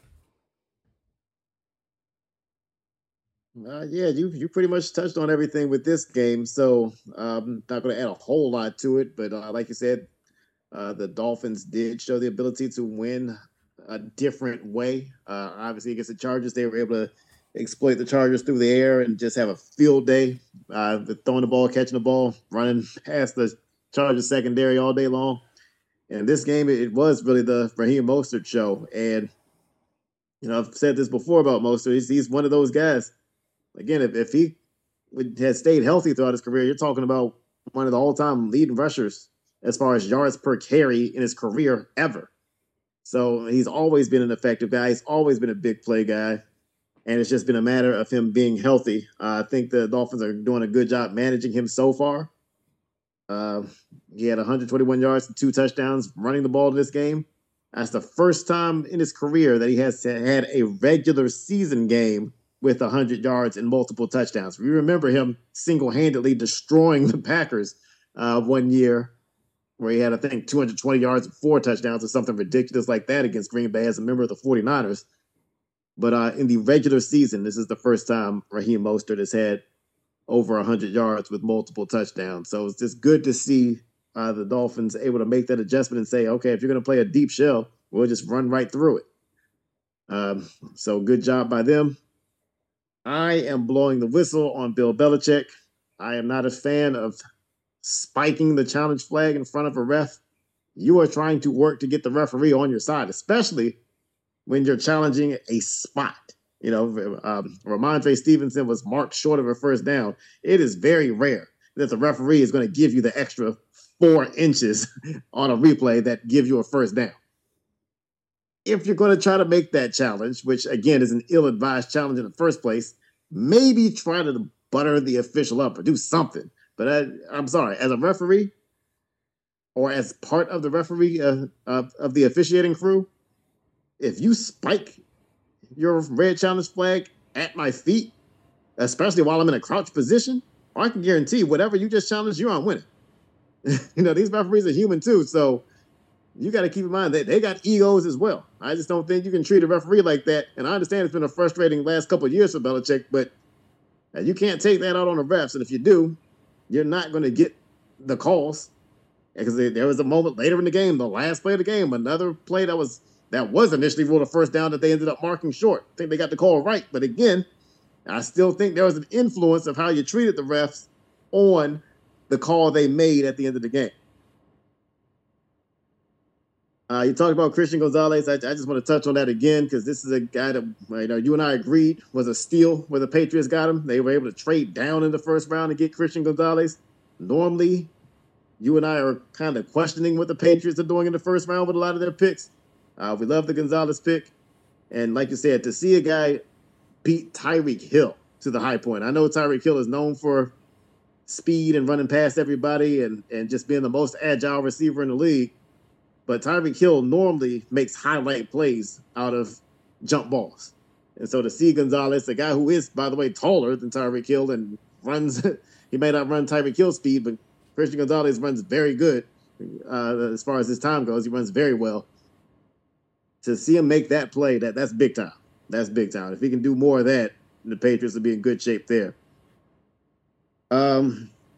The last play of the game, I touched on it earlier, but that was an interesting play. You throw it to Mike Gesicki. He's about to get stopped short. I give him credit because instead of just giving up on the play, he did lob it back. And maybe we did find out why Cole Strange was a first-round pick because you don't see too many linemen able to jump in the air, turn, catch a lateral that's thrown behind him, and run forward. And I know Strange didn't end up getting the first down, but I just thought that was as impressive of a catch as you'll ever see from an offensive lineman. So maybe there's something there with Cole Strange. Maybe we see Cole Strange become a red zone threat or something at some point in this Patriots offense. And I'm just being a little facetious there, but that was a nice play by Cole Strange. And I wish it would have been a first down just because it was just such a nice looking play. You touched on McCorkle Jones, and through 2 games, this is what you don't want if you're the Patriots. Through 2 games, McCorkle Jones leads the league in pass attempts. I don't care that it's just 2 games. Under no circumstances ever do you want McCorkle Jones leading the league in pass attempts. And by the way, he is 29th in the league in yards per pass. So one of the most inefficient quarterbacks in the league, and it's not all his fault. He doesn't have great weapons to throw it to. He doesn't have much of a big play guy, and they do have a speedster in Tyquan Thornton, but they just don't trust him, don't use him. So you don't have big play guys in this offense, but you don't want somebody who's inefficient doing that inefficient thing more than anybody else does it in the league. That's just not a mix that's going to work. So the Patriots have to come up with something. Either find a way to stick to the run way more often and become a little more conservative on offense in that sense, or find a way to either get Tyquan Thornton on the field or find somebody with some speed who can do something after the catch, because you can't go on leading the league in pass attempts and being near the bottom in yards per attempt. And I'm glad you brought up the field goal block by Brendan Schooler. Like you said, it just seems like there's always a couple of special teams aces on the Patriots roster, and Schooler over the last couple of years, it seems like Matthew Slater's kind of taken Schooler under his wing. So, and Matthew Slater, he's going to be in the Patriots Hall of Fame just off of special teams contributions. So Schooler's got the right mentor on special teams. It'll be very interesting to see if teams try to do that more often, because you got a lot of guys who got all this 4.2, 4.3 speed and don't have but bit roles in the offenses. I just wonder if some of those 4.2, 4.3 guys that barely get to play, if now they have a role just running in from the side and seeing if they can fly in and block a kick. That would be interesting to see. Teams should try it. it was very effective. Like you said, it had a mental effect on Jason Sanders on his second kick. Sanders clearly was trying to kick the ball away from Schooler's direction and ended up missing the kick in the opposite direction. So it'll be interesting to see, A, if more teams try to do it, and B, if a team like the Jets will be the next opponent for the Patriots, do the Jets try to do something to counter that? And if so, what does that look like? Very curious to see how this develops moving forward around the league. Moving on to the first Monday night game, and I'll use first loosely because these games overlapped. And by the way, blowing the whistle on the NFL for that. Nobody asked for two overlapping Monday night football games. Terrible. But thank you. But in the game that started first, the New Orleans Saints come away with a 20-17 win over the Carolina Panthers to improve to 2-0. Woo! The Saints' backfield has become a mess. You still have Alvin Kamara dealing with suspension. Kendre Miller's dealing with a hamstring issue. Apparently, he was close to playing, but not cleared for this game. So you were down to Jamal Williams and a practice squad player in Tony Jones Jr. Jamal Williams got a lot of carries early, so it looked like he was going to really be the focus of this offense, at least in the run game. And then, of course, he leaves with a hamstring issue. So now you're down to just Mr. Practice Squad and Tony Jones Jr. And Jones Jr., he runs well in short yardage situations. He was able to punch the ball in a couple of times for touchdowns. He just adds no explosiveness to the run game. So guys are going to have to start getting healthy, or in the case of Kamara, unsuspended, and that should happen soon for him.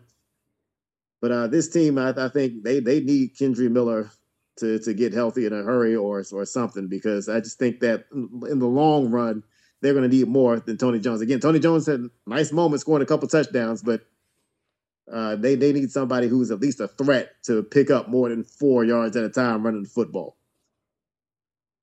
That said, this was another one of those games that got off to a tough start. Bryce Young looks like a rookie that is a bit overwhelmed. He's facing a lot of pressure. He's not handling the pressure well. On the other side, Derek Carr has had some opportunities that he's missed, some miscommunication with his receivers at times. Neither offense looked good to start this game. The most impressive offensive play in the first half was Adam Thielen reaching behind his back to knock an interception away from Alontae Taylor. I mean, that's the best offensive play in this game in the first half. Both teams just, again, really struggled offensively throughout this game. So it was going to come down to who was going to make a play defensively.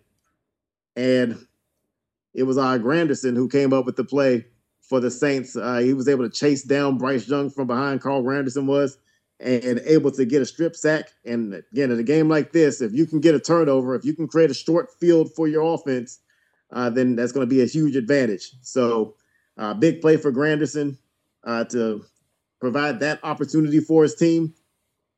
And again, with both teams struggling, you needed somebody to come up with an above-average play. The Panthers just don't have a guy to do that right now. So on the Saints side, it was Chris Olave who was able to come up with a juggling one-handed catch, a beautiful catch with tight coverage from Chris Henderson Jr. Olave still able to make the play, and that led to finally a touchdown in this game. So you need guys to kind of bail the offense out at times. We saw Garrett Wilson kind of bail the Jets out temporarily with a big play. Chris Olave, former Ohio State teammate of Garrett Wilson, able to bail his team out and make a big play. And then, of course, at the end of the game, once again, Rashid Shaheed, who seems to be a closer for this team, he's the guy they look for in put-away situations. He's the closer. So once again, he hits a deep pass down the sideline for a big play at the end of the game to help seal the win. And New Orleans and Derek Carr, they're just able to do just enough to win this game. I have concerns with the Panthers. Again, on the offensive side of the ball, Bryce Young, again, he's facing a lot of pressure, and it doesn't look good when he gets pressured. The offensive line is going to have to step up. The receivers are going to have to step up, but I don't know who. I don't know who the candidate is to step up. I'm just not excited about any pass catcher in the Carolina Panthers offense to bail them out. And Carolina ran the ball really well last year, obviously when they had Christian McCaffrey for the first part of the season. But even afterwards, you saw Deontay Foreman and Chuba Hubbard have some good games running the football for this team last year. You're just not seeing that ground game take off yet so far this year. So there's just nothing that the Panthers are doing to alleviate some of the pressure from Bryce Young. And then defensively, I've talked time and time again about how I like a lot of defensive players on the Panthers roster. J.C. Horn, I hate to say it, but he's on the injured reserve again.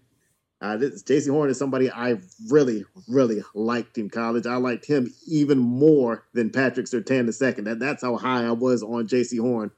But he just can't stay on the field, and you can't help the team when you're not on the field. I feel bad for him, but at the same time, I just feel like it's running out of time for him to prove himself. He's been great when he's been on the field, but unfortunately, it's been the exception when he's been on the field. And then last night, Shaq Thompson suffers what's believed to be a broken fibula on a play where a couple guys just fell into his leg after the play should have been over. So that's just one of those injuries you hate to see. And with the Panthers struggling so much offensively, you can't start losing defensive pieces as well. And that's starting to happen to Carolina. So things are looking rough. They've got to travel across country next week. And I just can't see them going to Seattle and winning the game. Can't see Bryce Young having his first breakout game in that environment that Seattle's going to bring. So just rough sails ahead for them. As far as the Saints, this is the second week in a row where the offense has looked extremely unimpressive. I'll give Derek Carr the benefit of the doubt that, as he starts to develop some chemistry with these guys, maybe it starts to look better. But at the same time, this offense, it looks like how it looked with the Raiders, and the Saints have better weapons than the Raiders. So it's a little discouraging to see. We'll see if it gets better against Green Bay, but for now, it's been just barely good enough to beat two teams where the Saints have been fortunate that the other offenses have been struggling just as much as they have. Yeah, so shout out to the Saints being 2-0. This is Derek Carr's game, right? Like, he's a good / mediocre quarterback. He's not a great quarterback. He's not a bad quarterback. He's a good / mediocre quarterback. And I mean, he's put up a lot of yards in his career, and he's up there with some of the greats. If you look at his stats, you would assume he's had a great career, and then you just look at the games, and you're just like, okay.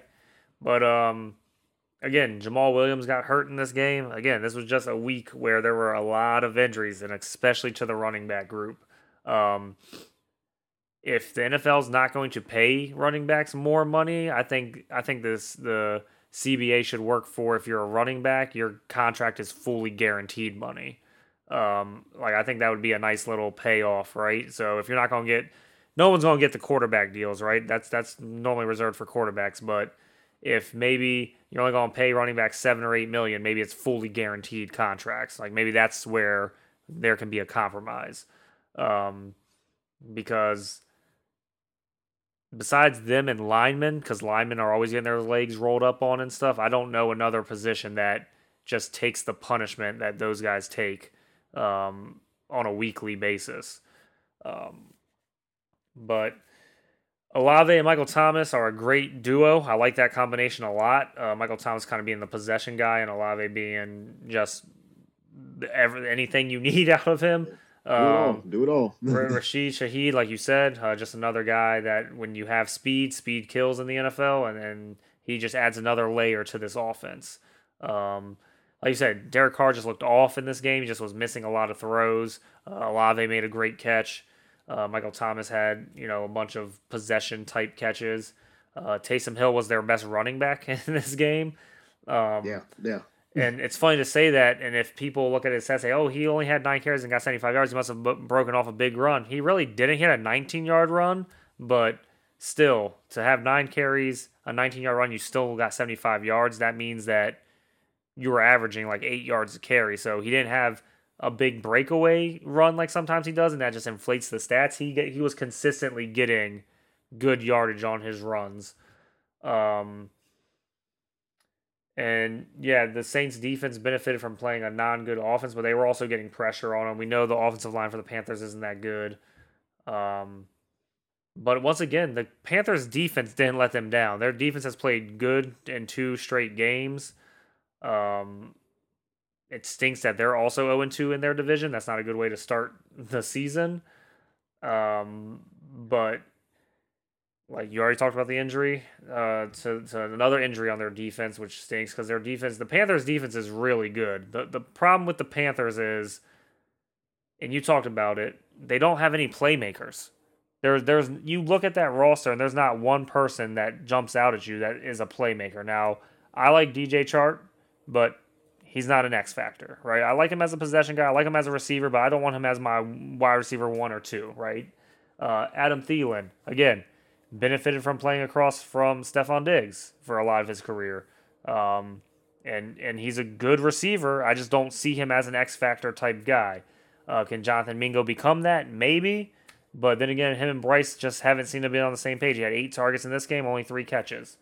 Hayden Hurst has never been a big play tight end type guy.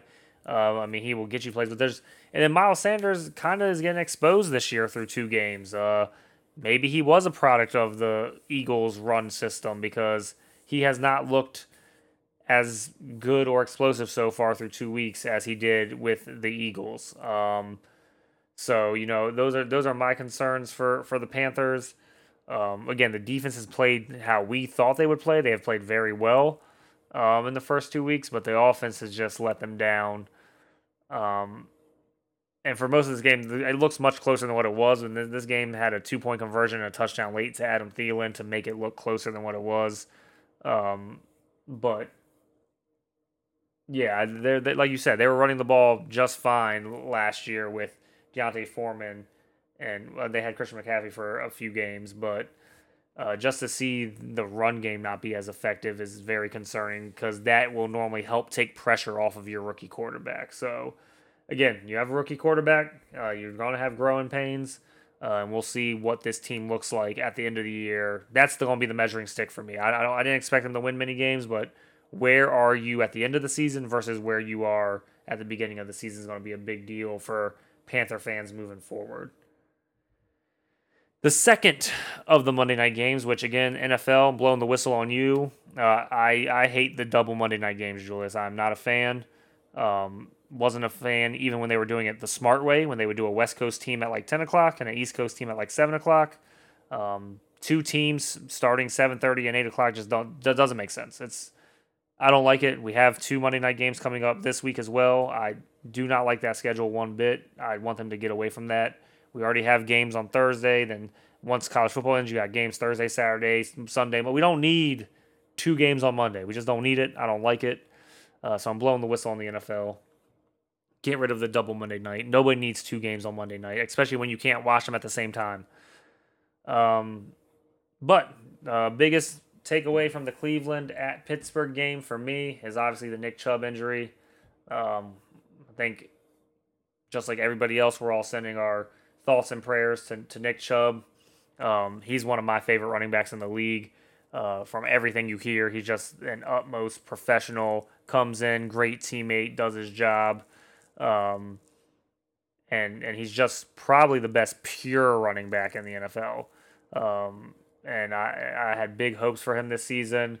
Obviously, I'm not worried about fantasy football or anything like that at this point. You're just hoping that this person will be able to walk again and do all those things. I'm not going to speculate on if this is career ending or anything like that. But, you just hope that even if he can't play football again, he can walk again and be healthy enough to do all those things. And if he can come back and play football, that's great. And if that's what he wants to do, I'm all for it. But it was just a really nasty injury. Julius, I don't know your thoughts on it, and I don't know how we want to clean it up, but I'm kind of, again, I'm not blaming Minkah Fitzpatrick for this. I don't think it was an intentional going for an injury type of hit, but if you're going to say the quarterback can't get hit low because they're in their pocket and their foot is planted and all these things, that's what happened.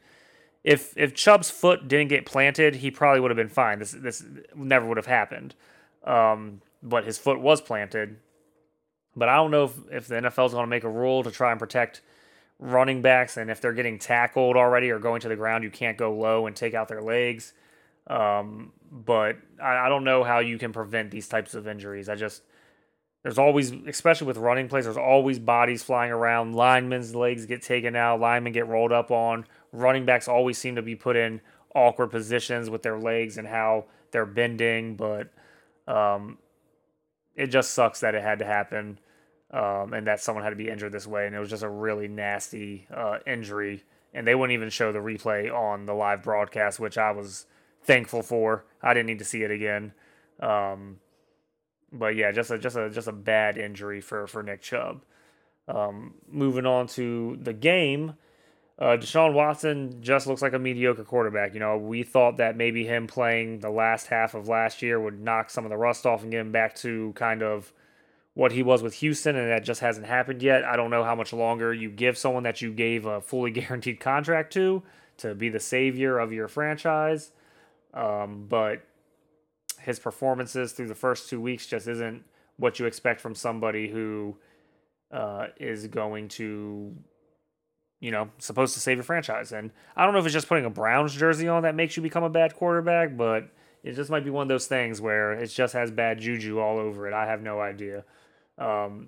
Watson had a pick in this game. He had 2 fumbles. Both of those, one of the fumbles went back for a touchdown. The pick went back for a touchdown. So, and for Pittsburgh's defense, it was their 2 best players. It was Alex Highsmith and T.J. Watt. So, Pittsburgh's defense won this game for them. They scored 14 of their 26 points.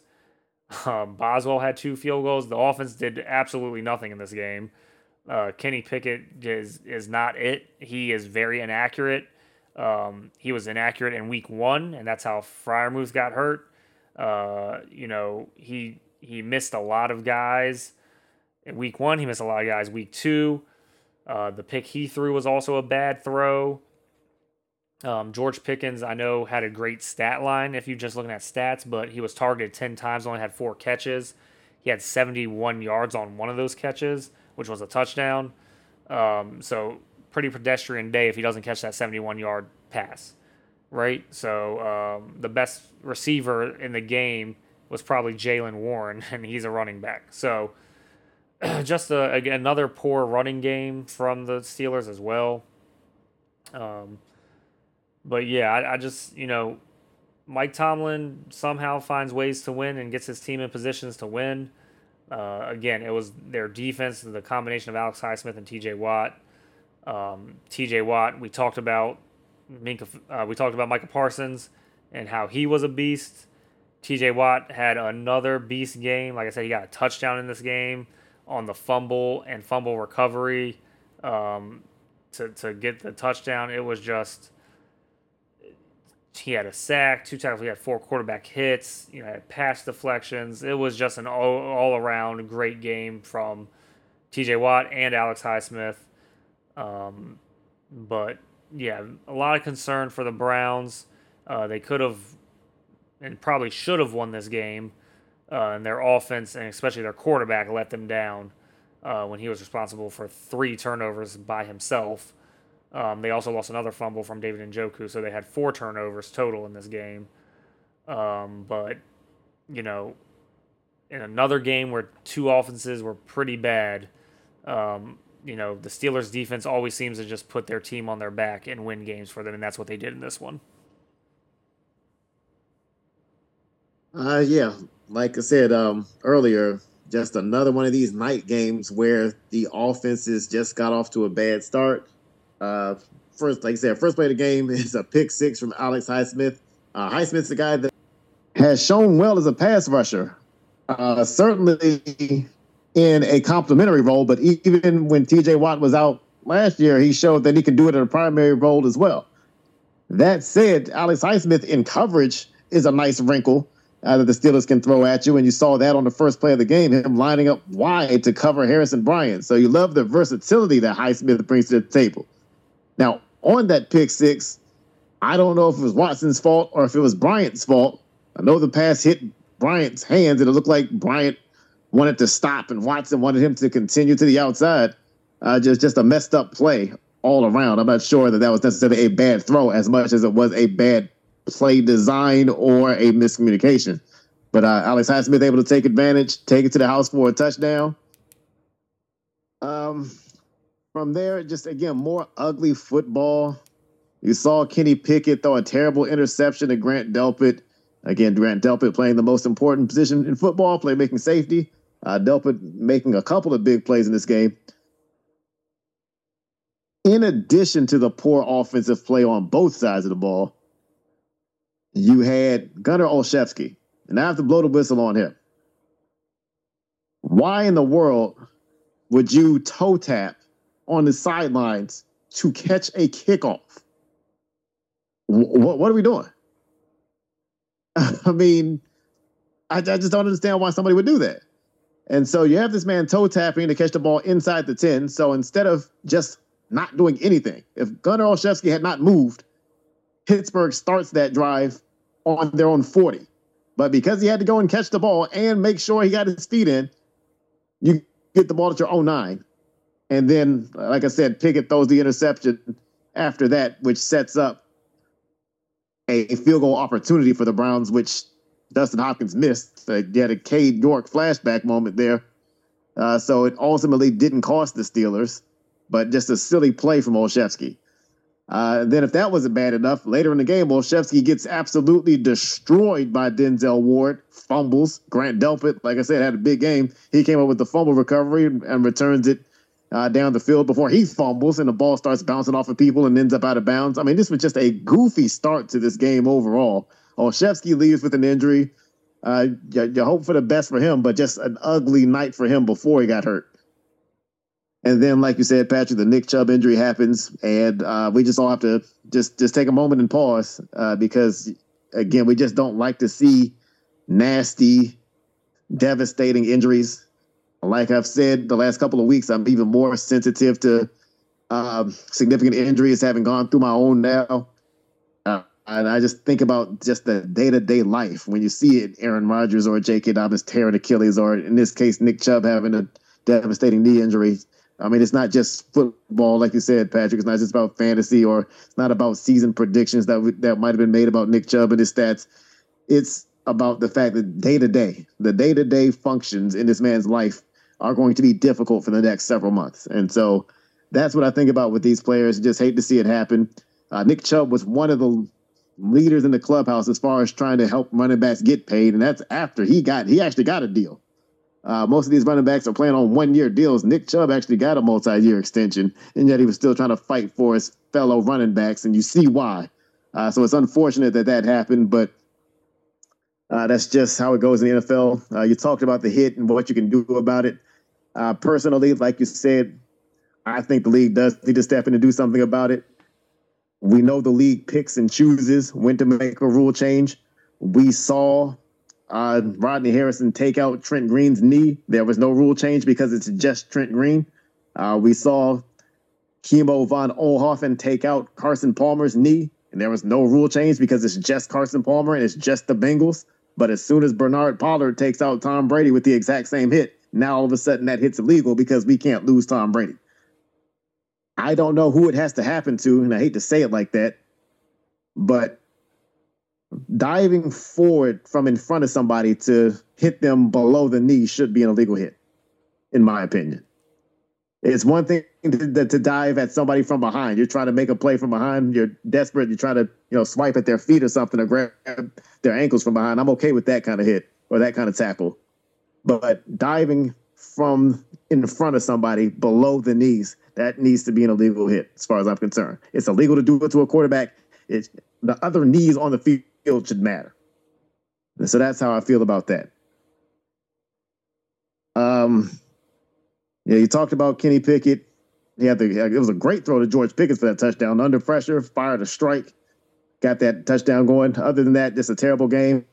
I'm not going to give up on Kenny Pickett quite yet. The 49ers, I think, have a lethal defense. The Browns, I've talked about how impressed I am defensively with them. If Kenny Pickett can't get it done against the Raiders defense next week, then we got a problem. So I'm reserving judgment on Kenny Pickett until he has his first favorable matchup of the season. But through 2 games, it has not looked good for him. Speaking of not looking good, Deshaun Watson, you touched on it. Just a poor game all around. Too many missed opportunities. Multiple face mask penalties. Now, I don't know about you, Patrick. I've never seen a quarterback be called for multiple face masks. I don't even know what you do about that. So between that and apparently some extra contact with an official, Deshaun Watson is being looked at, but I don't believe that there's any suspension coming or anything like that. But Deshaun Watson should be kind of walking a tightrope as far as conduct on the field with his past couple of years, but didn't do so last night. The Pittsburgh Steelers in this game had -7. Let me repeat, -7. That means they moved backwards. -7 yards in the fourth quarter. On no level. I don't care if it's NFL. I don't care if it's college. I don't care if it's high school. I don't care if it's Pop Warner. You should never be able to put up -7 yards in the fourth quarter and win. That's just inexcusable on both teams. And yet, because Deshaun Watson has the fumble, again, Alex Highsmith coming through and making the big play there for the strip sack. TJ Watt returning it for a touchdown. That's just a nasty edge rush duo. That's the type of edge rush duo that gives your team a chance to win, even when your offense is completely inept. And they came through big time for the Steelers in this game. They were a huge reason why I picked the Steelers to win this game. But the Steelers have a lot of work to do. Pat Freiermuth, you talked about him a little bit. Pat Freiermuth has 5 yards. 5 yards this season. That's inexcusable. That's not on Freiermuth. That's on this offense. That's on Kenny Pickett. That's on play calling. That's on Matt Canada. That's on everything around Freiermuth, but it's not on him. So they've got to fix that because he's a way better tight end than what his production says so far this year. And another thing to keep an eye on, Minkah Fitzpatrick, he actually got shaken up on the hit that injured Nick Chubb. He got hurt later in the game, a chest issue, trying to dive from behind to catch Jerome Ford. And by the way, Jerome Ford looked good in this game, a lot of explosive plays. I think you leave him alone as a starting running back, and anybody else you bring in, they don't need to bring in a Jonathan Taylor, or if they bring in somebody like Kareem Hunt, they bring him in as a backup, let Jerome Ford cook. But Fitzpatrick got hurt chasing him from behind. He's playing the most important position in football, playmaking safety, so the Steelers can ill afford to lose him. So that's just one thing to keep an eye on. But the Steelers, after 2 tough games, they get the Raiders. As far as I'm concerned, that should be an easy win for them. So we'll see what the Steelers do moving forward. But the Steelers are just happy to be on the board at this point because it was looking rough up until late in this game. All right, so that wraps up our NFL Week 2 discussions. We're just going to go to what's happening around the sports world. For those of you who don't know, WNBA playoffs is underway. Washington Mystics did their best to try and get a W against the Liberty, but as we know, the Liberty pretty much has a super team, and most people think the Aces and Liberty are going to meet in the finals. But the Mystics took them to overtime tonight, and they tried their hardest to pull one out. But they just couldn't get it done. So, again, I'm going to be paying attention to see if the Liberty and Aces actually do make it to the finals, because I think if they do, 2 super teams coming together, that'll be a really interesting WNBA finals.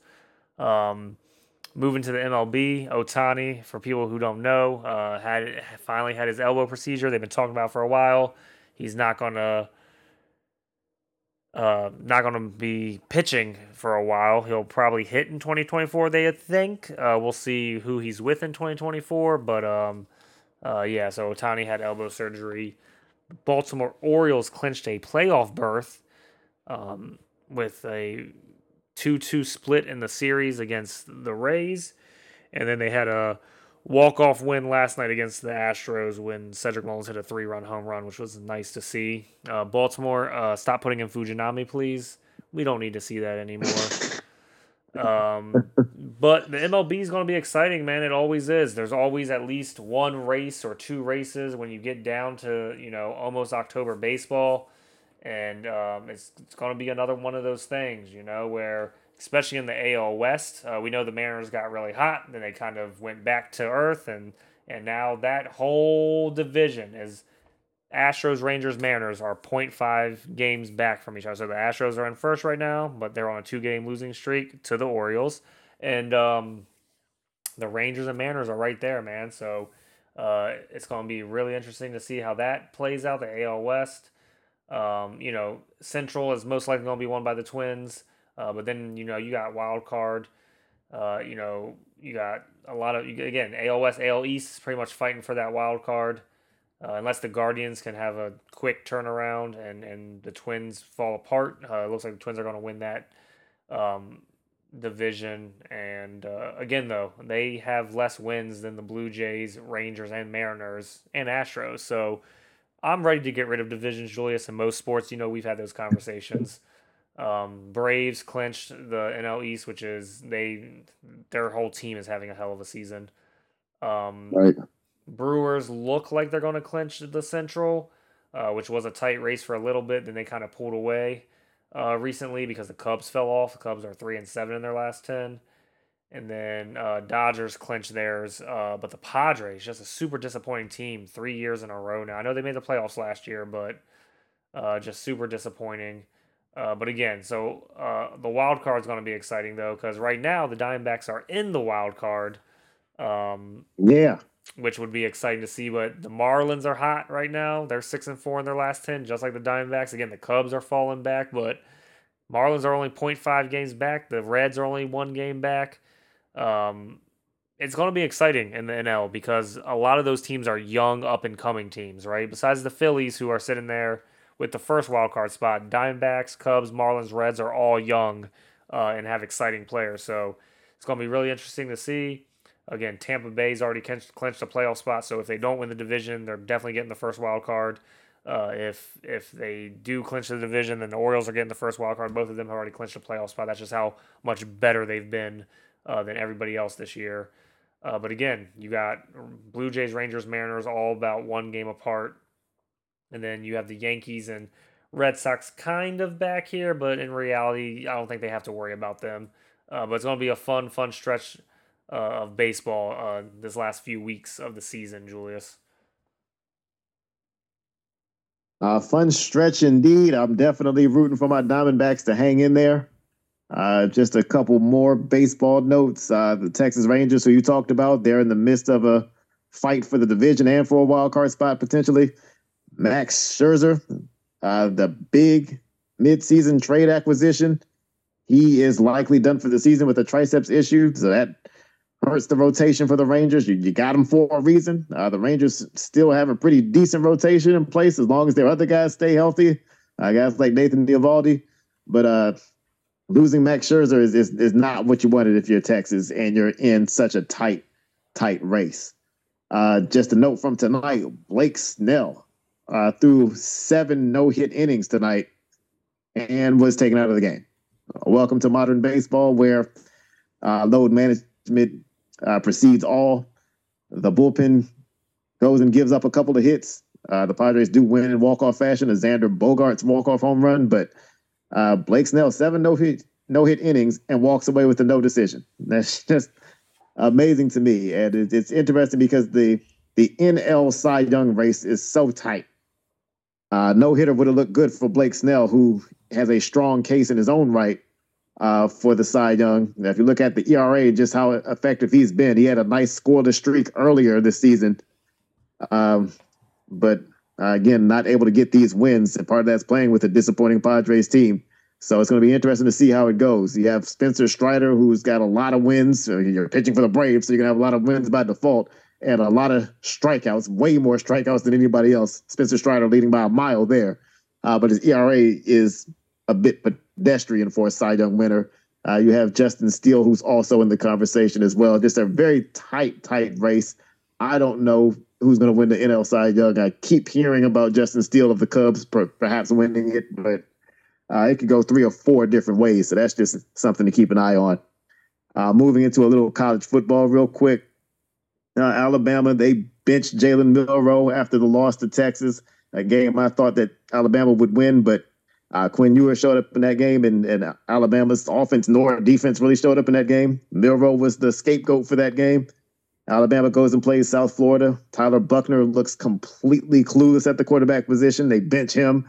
Ty Simpson comes in. He looks better than Buckner, but still not good. And now you're back to Milroe. So it's just a mess at the quarterback position at Alabama. They're still 13th in the country, but of course that's unacceptable for Alabama standards and for Nick Saban standards. So there's panic after one loss, and it's not going to get better as far as I'm concerned, at least not immediately. Michael Penix Jr. is a guy to keep an eye on. I know all the buzz is about Shedeur Sanders and Caleb Williams, but Michael Penix Jr. in that same conference deserves some of your attention as well. 3 straight games with 400 yards passing, and well over 400 yards passing. He absolutely decimated the Michigan State defense. And of course, Michigan State's got bigger issues with their football program right now than what's happening on the field. But a distracted Michigan State team was absolutely destroyed by Michael Penix Jr. And Washington is one of the more fun teams in the country to watch. Just keep an eye on Penix moving forward. Speaking of Colorado, Travis Hunter, who's the best two-way player I've seen. He's basically the Shohei Ohtani of college football right now. He took a cheap shot, just a really, really dirty shot from a Colorado State team that made no secret that they were trying to play dirty in that game. Hunter Blackburn delivered a very late hit, a shot to the liver, and that's going to keep Hunter out for the next few weeks. So Hunter is going to miss big-time matchups against Oregon and USC. I just hate that as a fan of football, as a fan of sports, but that's what happens when there's a target on your back, and Colorado has that target. Other teams want to make their names off of Colorado, so you get dirty stuff like that. Credit to Colorado for coming through and still winning that game. Shedeur Sanders deserves a lot of credit for engineering a magnificent 98-yard drive to get that game into overtime, and Colorado was still able to take it from there. But they will miss Travis Hunter in the next couple of games. Florida State, they survived against an inspired Boston College team that was playing for their tradition of keeping their 9/11 hero alive. They played for that guy, and they looked like a team that really wanted it for their guy. But Florida State able to survive an injury scare to Jordan Travis, able to survive a late game collapse and just barely hold on for the win. Florida State's having a nice start to the season, so they needed to keep the momentum going. But Boston College made them work for it. And lastly, Missouri with an upset over number 15, Kansas State. A 61-yard game-winning field goal by Harrison Mevis. Props to him. The longest field goal in SEC history and the second longest walk-off field goal in FBS history. So a big moment for him. He is the most popular kicker in America right now. Good for him. Good for Missouri, who's been irrelevant for a long time in football. But they had their moment this past weekend. Yeah, that's one of the longest field goals I've ever seen in college. So definitely a big shout out to him. I just piggyback off your college football. This next week coming up is going to be. There's a lot of big games in the top 25. So you already talked about Colorado and Oregon, and the Hunter injury just sucks, especially since it was a cheap shot. The kid shouldn't be receiving death threats though. People take things way too far. There shouldn't be death threats. Again, it was definitely a cheap shot for people to try to say it wasn't, and anyone try and cover that up. It definitely was, but no, not enough to receive death threats. But you got Colorado, Oregon, so it's 19 versus 10. You got UCLA and Utah, 22 versus 11. Ole Miss, Alabama, which is going to be 15-13. You got Oregon State, Washington State, 14-21. You got Ohio State, Notre Dame, which is 6-9. That should be a fun game. You got Iowa, Penn State, 24-7. So just a lot of ranked teams playing each other. Hopefully, good football. You hate to see those games that are just randomly. You don't see them as much anymore because of how big the conferences are getting. But you just hate to see those random games of like Florida versus Charlotte. You know what I mean? We don't need to see Florida beat up on Charlotte. We don't need to see Georgia beat up. Not in week 3. No, we don't need to see Georgia beat up on UAB. I'm with you, Julius. Like, if that's a week 1 game and you're just going to make that the college football preseason, sure, let's do that. But I don't need to see that in week 4. You know what I mean? Like, week 4 of the college football season, I don't need to see, those games. So I'm happy that. So that will be the one good thing about conferences becoming super conferences. And hopefully that gets rid of these BS games that you can schedule, and maybe you'll just play all conference games. But week 4 should definitely be exciting. I mean, you do still get Florida State, Clemson. I know Clemson's not ranked right now, but that should still be a good game as well. And so, yeah, man, it's going to be real exciting college football this coming up week. And the Pac-12 is a fun conference this year. It's a shame it's disappearing, but it is a fun conference this year. Yeah, there's 2 guys trying to keep the Pac-12 name alive, so we'll see what happens with that. But I'm not a fan of the super conferences, but I also understand that the NCAA and all these colleges and schools are just after the money. So I can't really blame them for trying to get more money for their programs and themselves, but it definitely is going to alter the landscape of college sports, and I don't think in a good way. I don't think so either. As a graduate of an ACC school, I am not welcoming Cal and Stanford with open arms, but this is where we are. Logic be damned, geography be damned. It's all about the dollar. As always, we appreciate any time you've given to listening to this podcast. We don't expect y'all to listen to everything, but if you did, we appreciate you even more. Shout out to our international fans. We love y'all. And come back next week for some more in-depth analysis on each NFL football game, and we'll obviously discuss anything big that's happening in the sports world. So, as always, you can follow us on Twitter, Facebook, Instagram, I guess X now. I'm sorry, X, Instagram, Facebook. Yeah. That's at 2 Guys 4 Balls Podcast. We're always posting content and answering questions, and anything you guys want to hear, just reach out to us. Again, we appreciate all the listens. Thank you for listening to the 2 Guys 4 Balls podcast.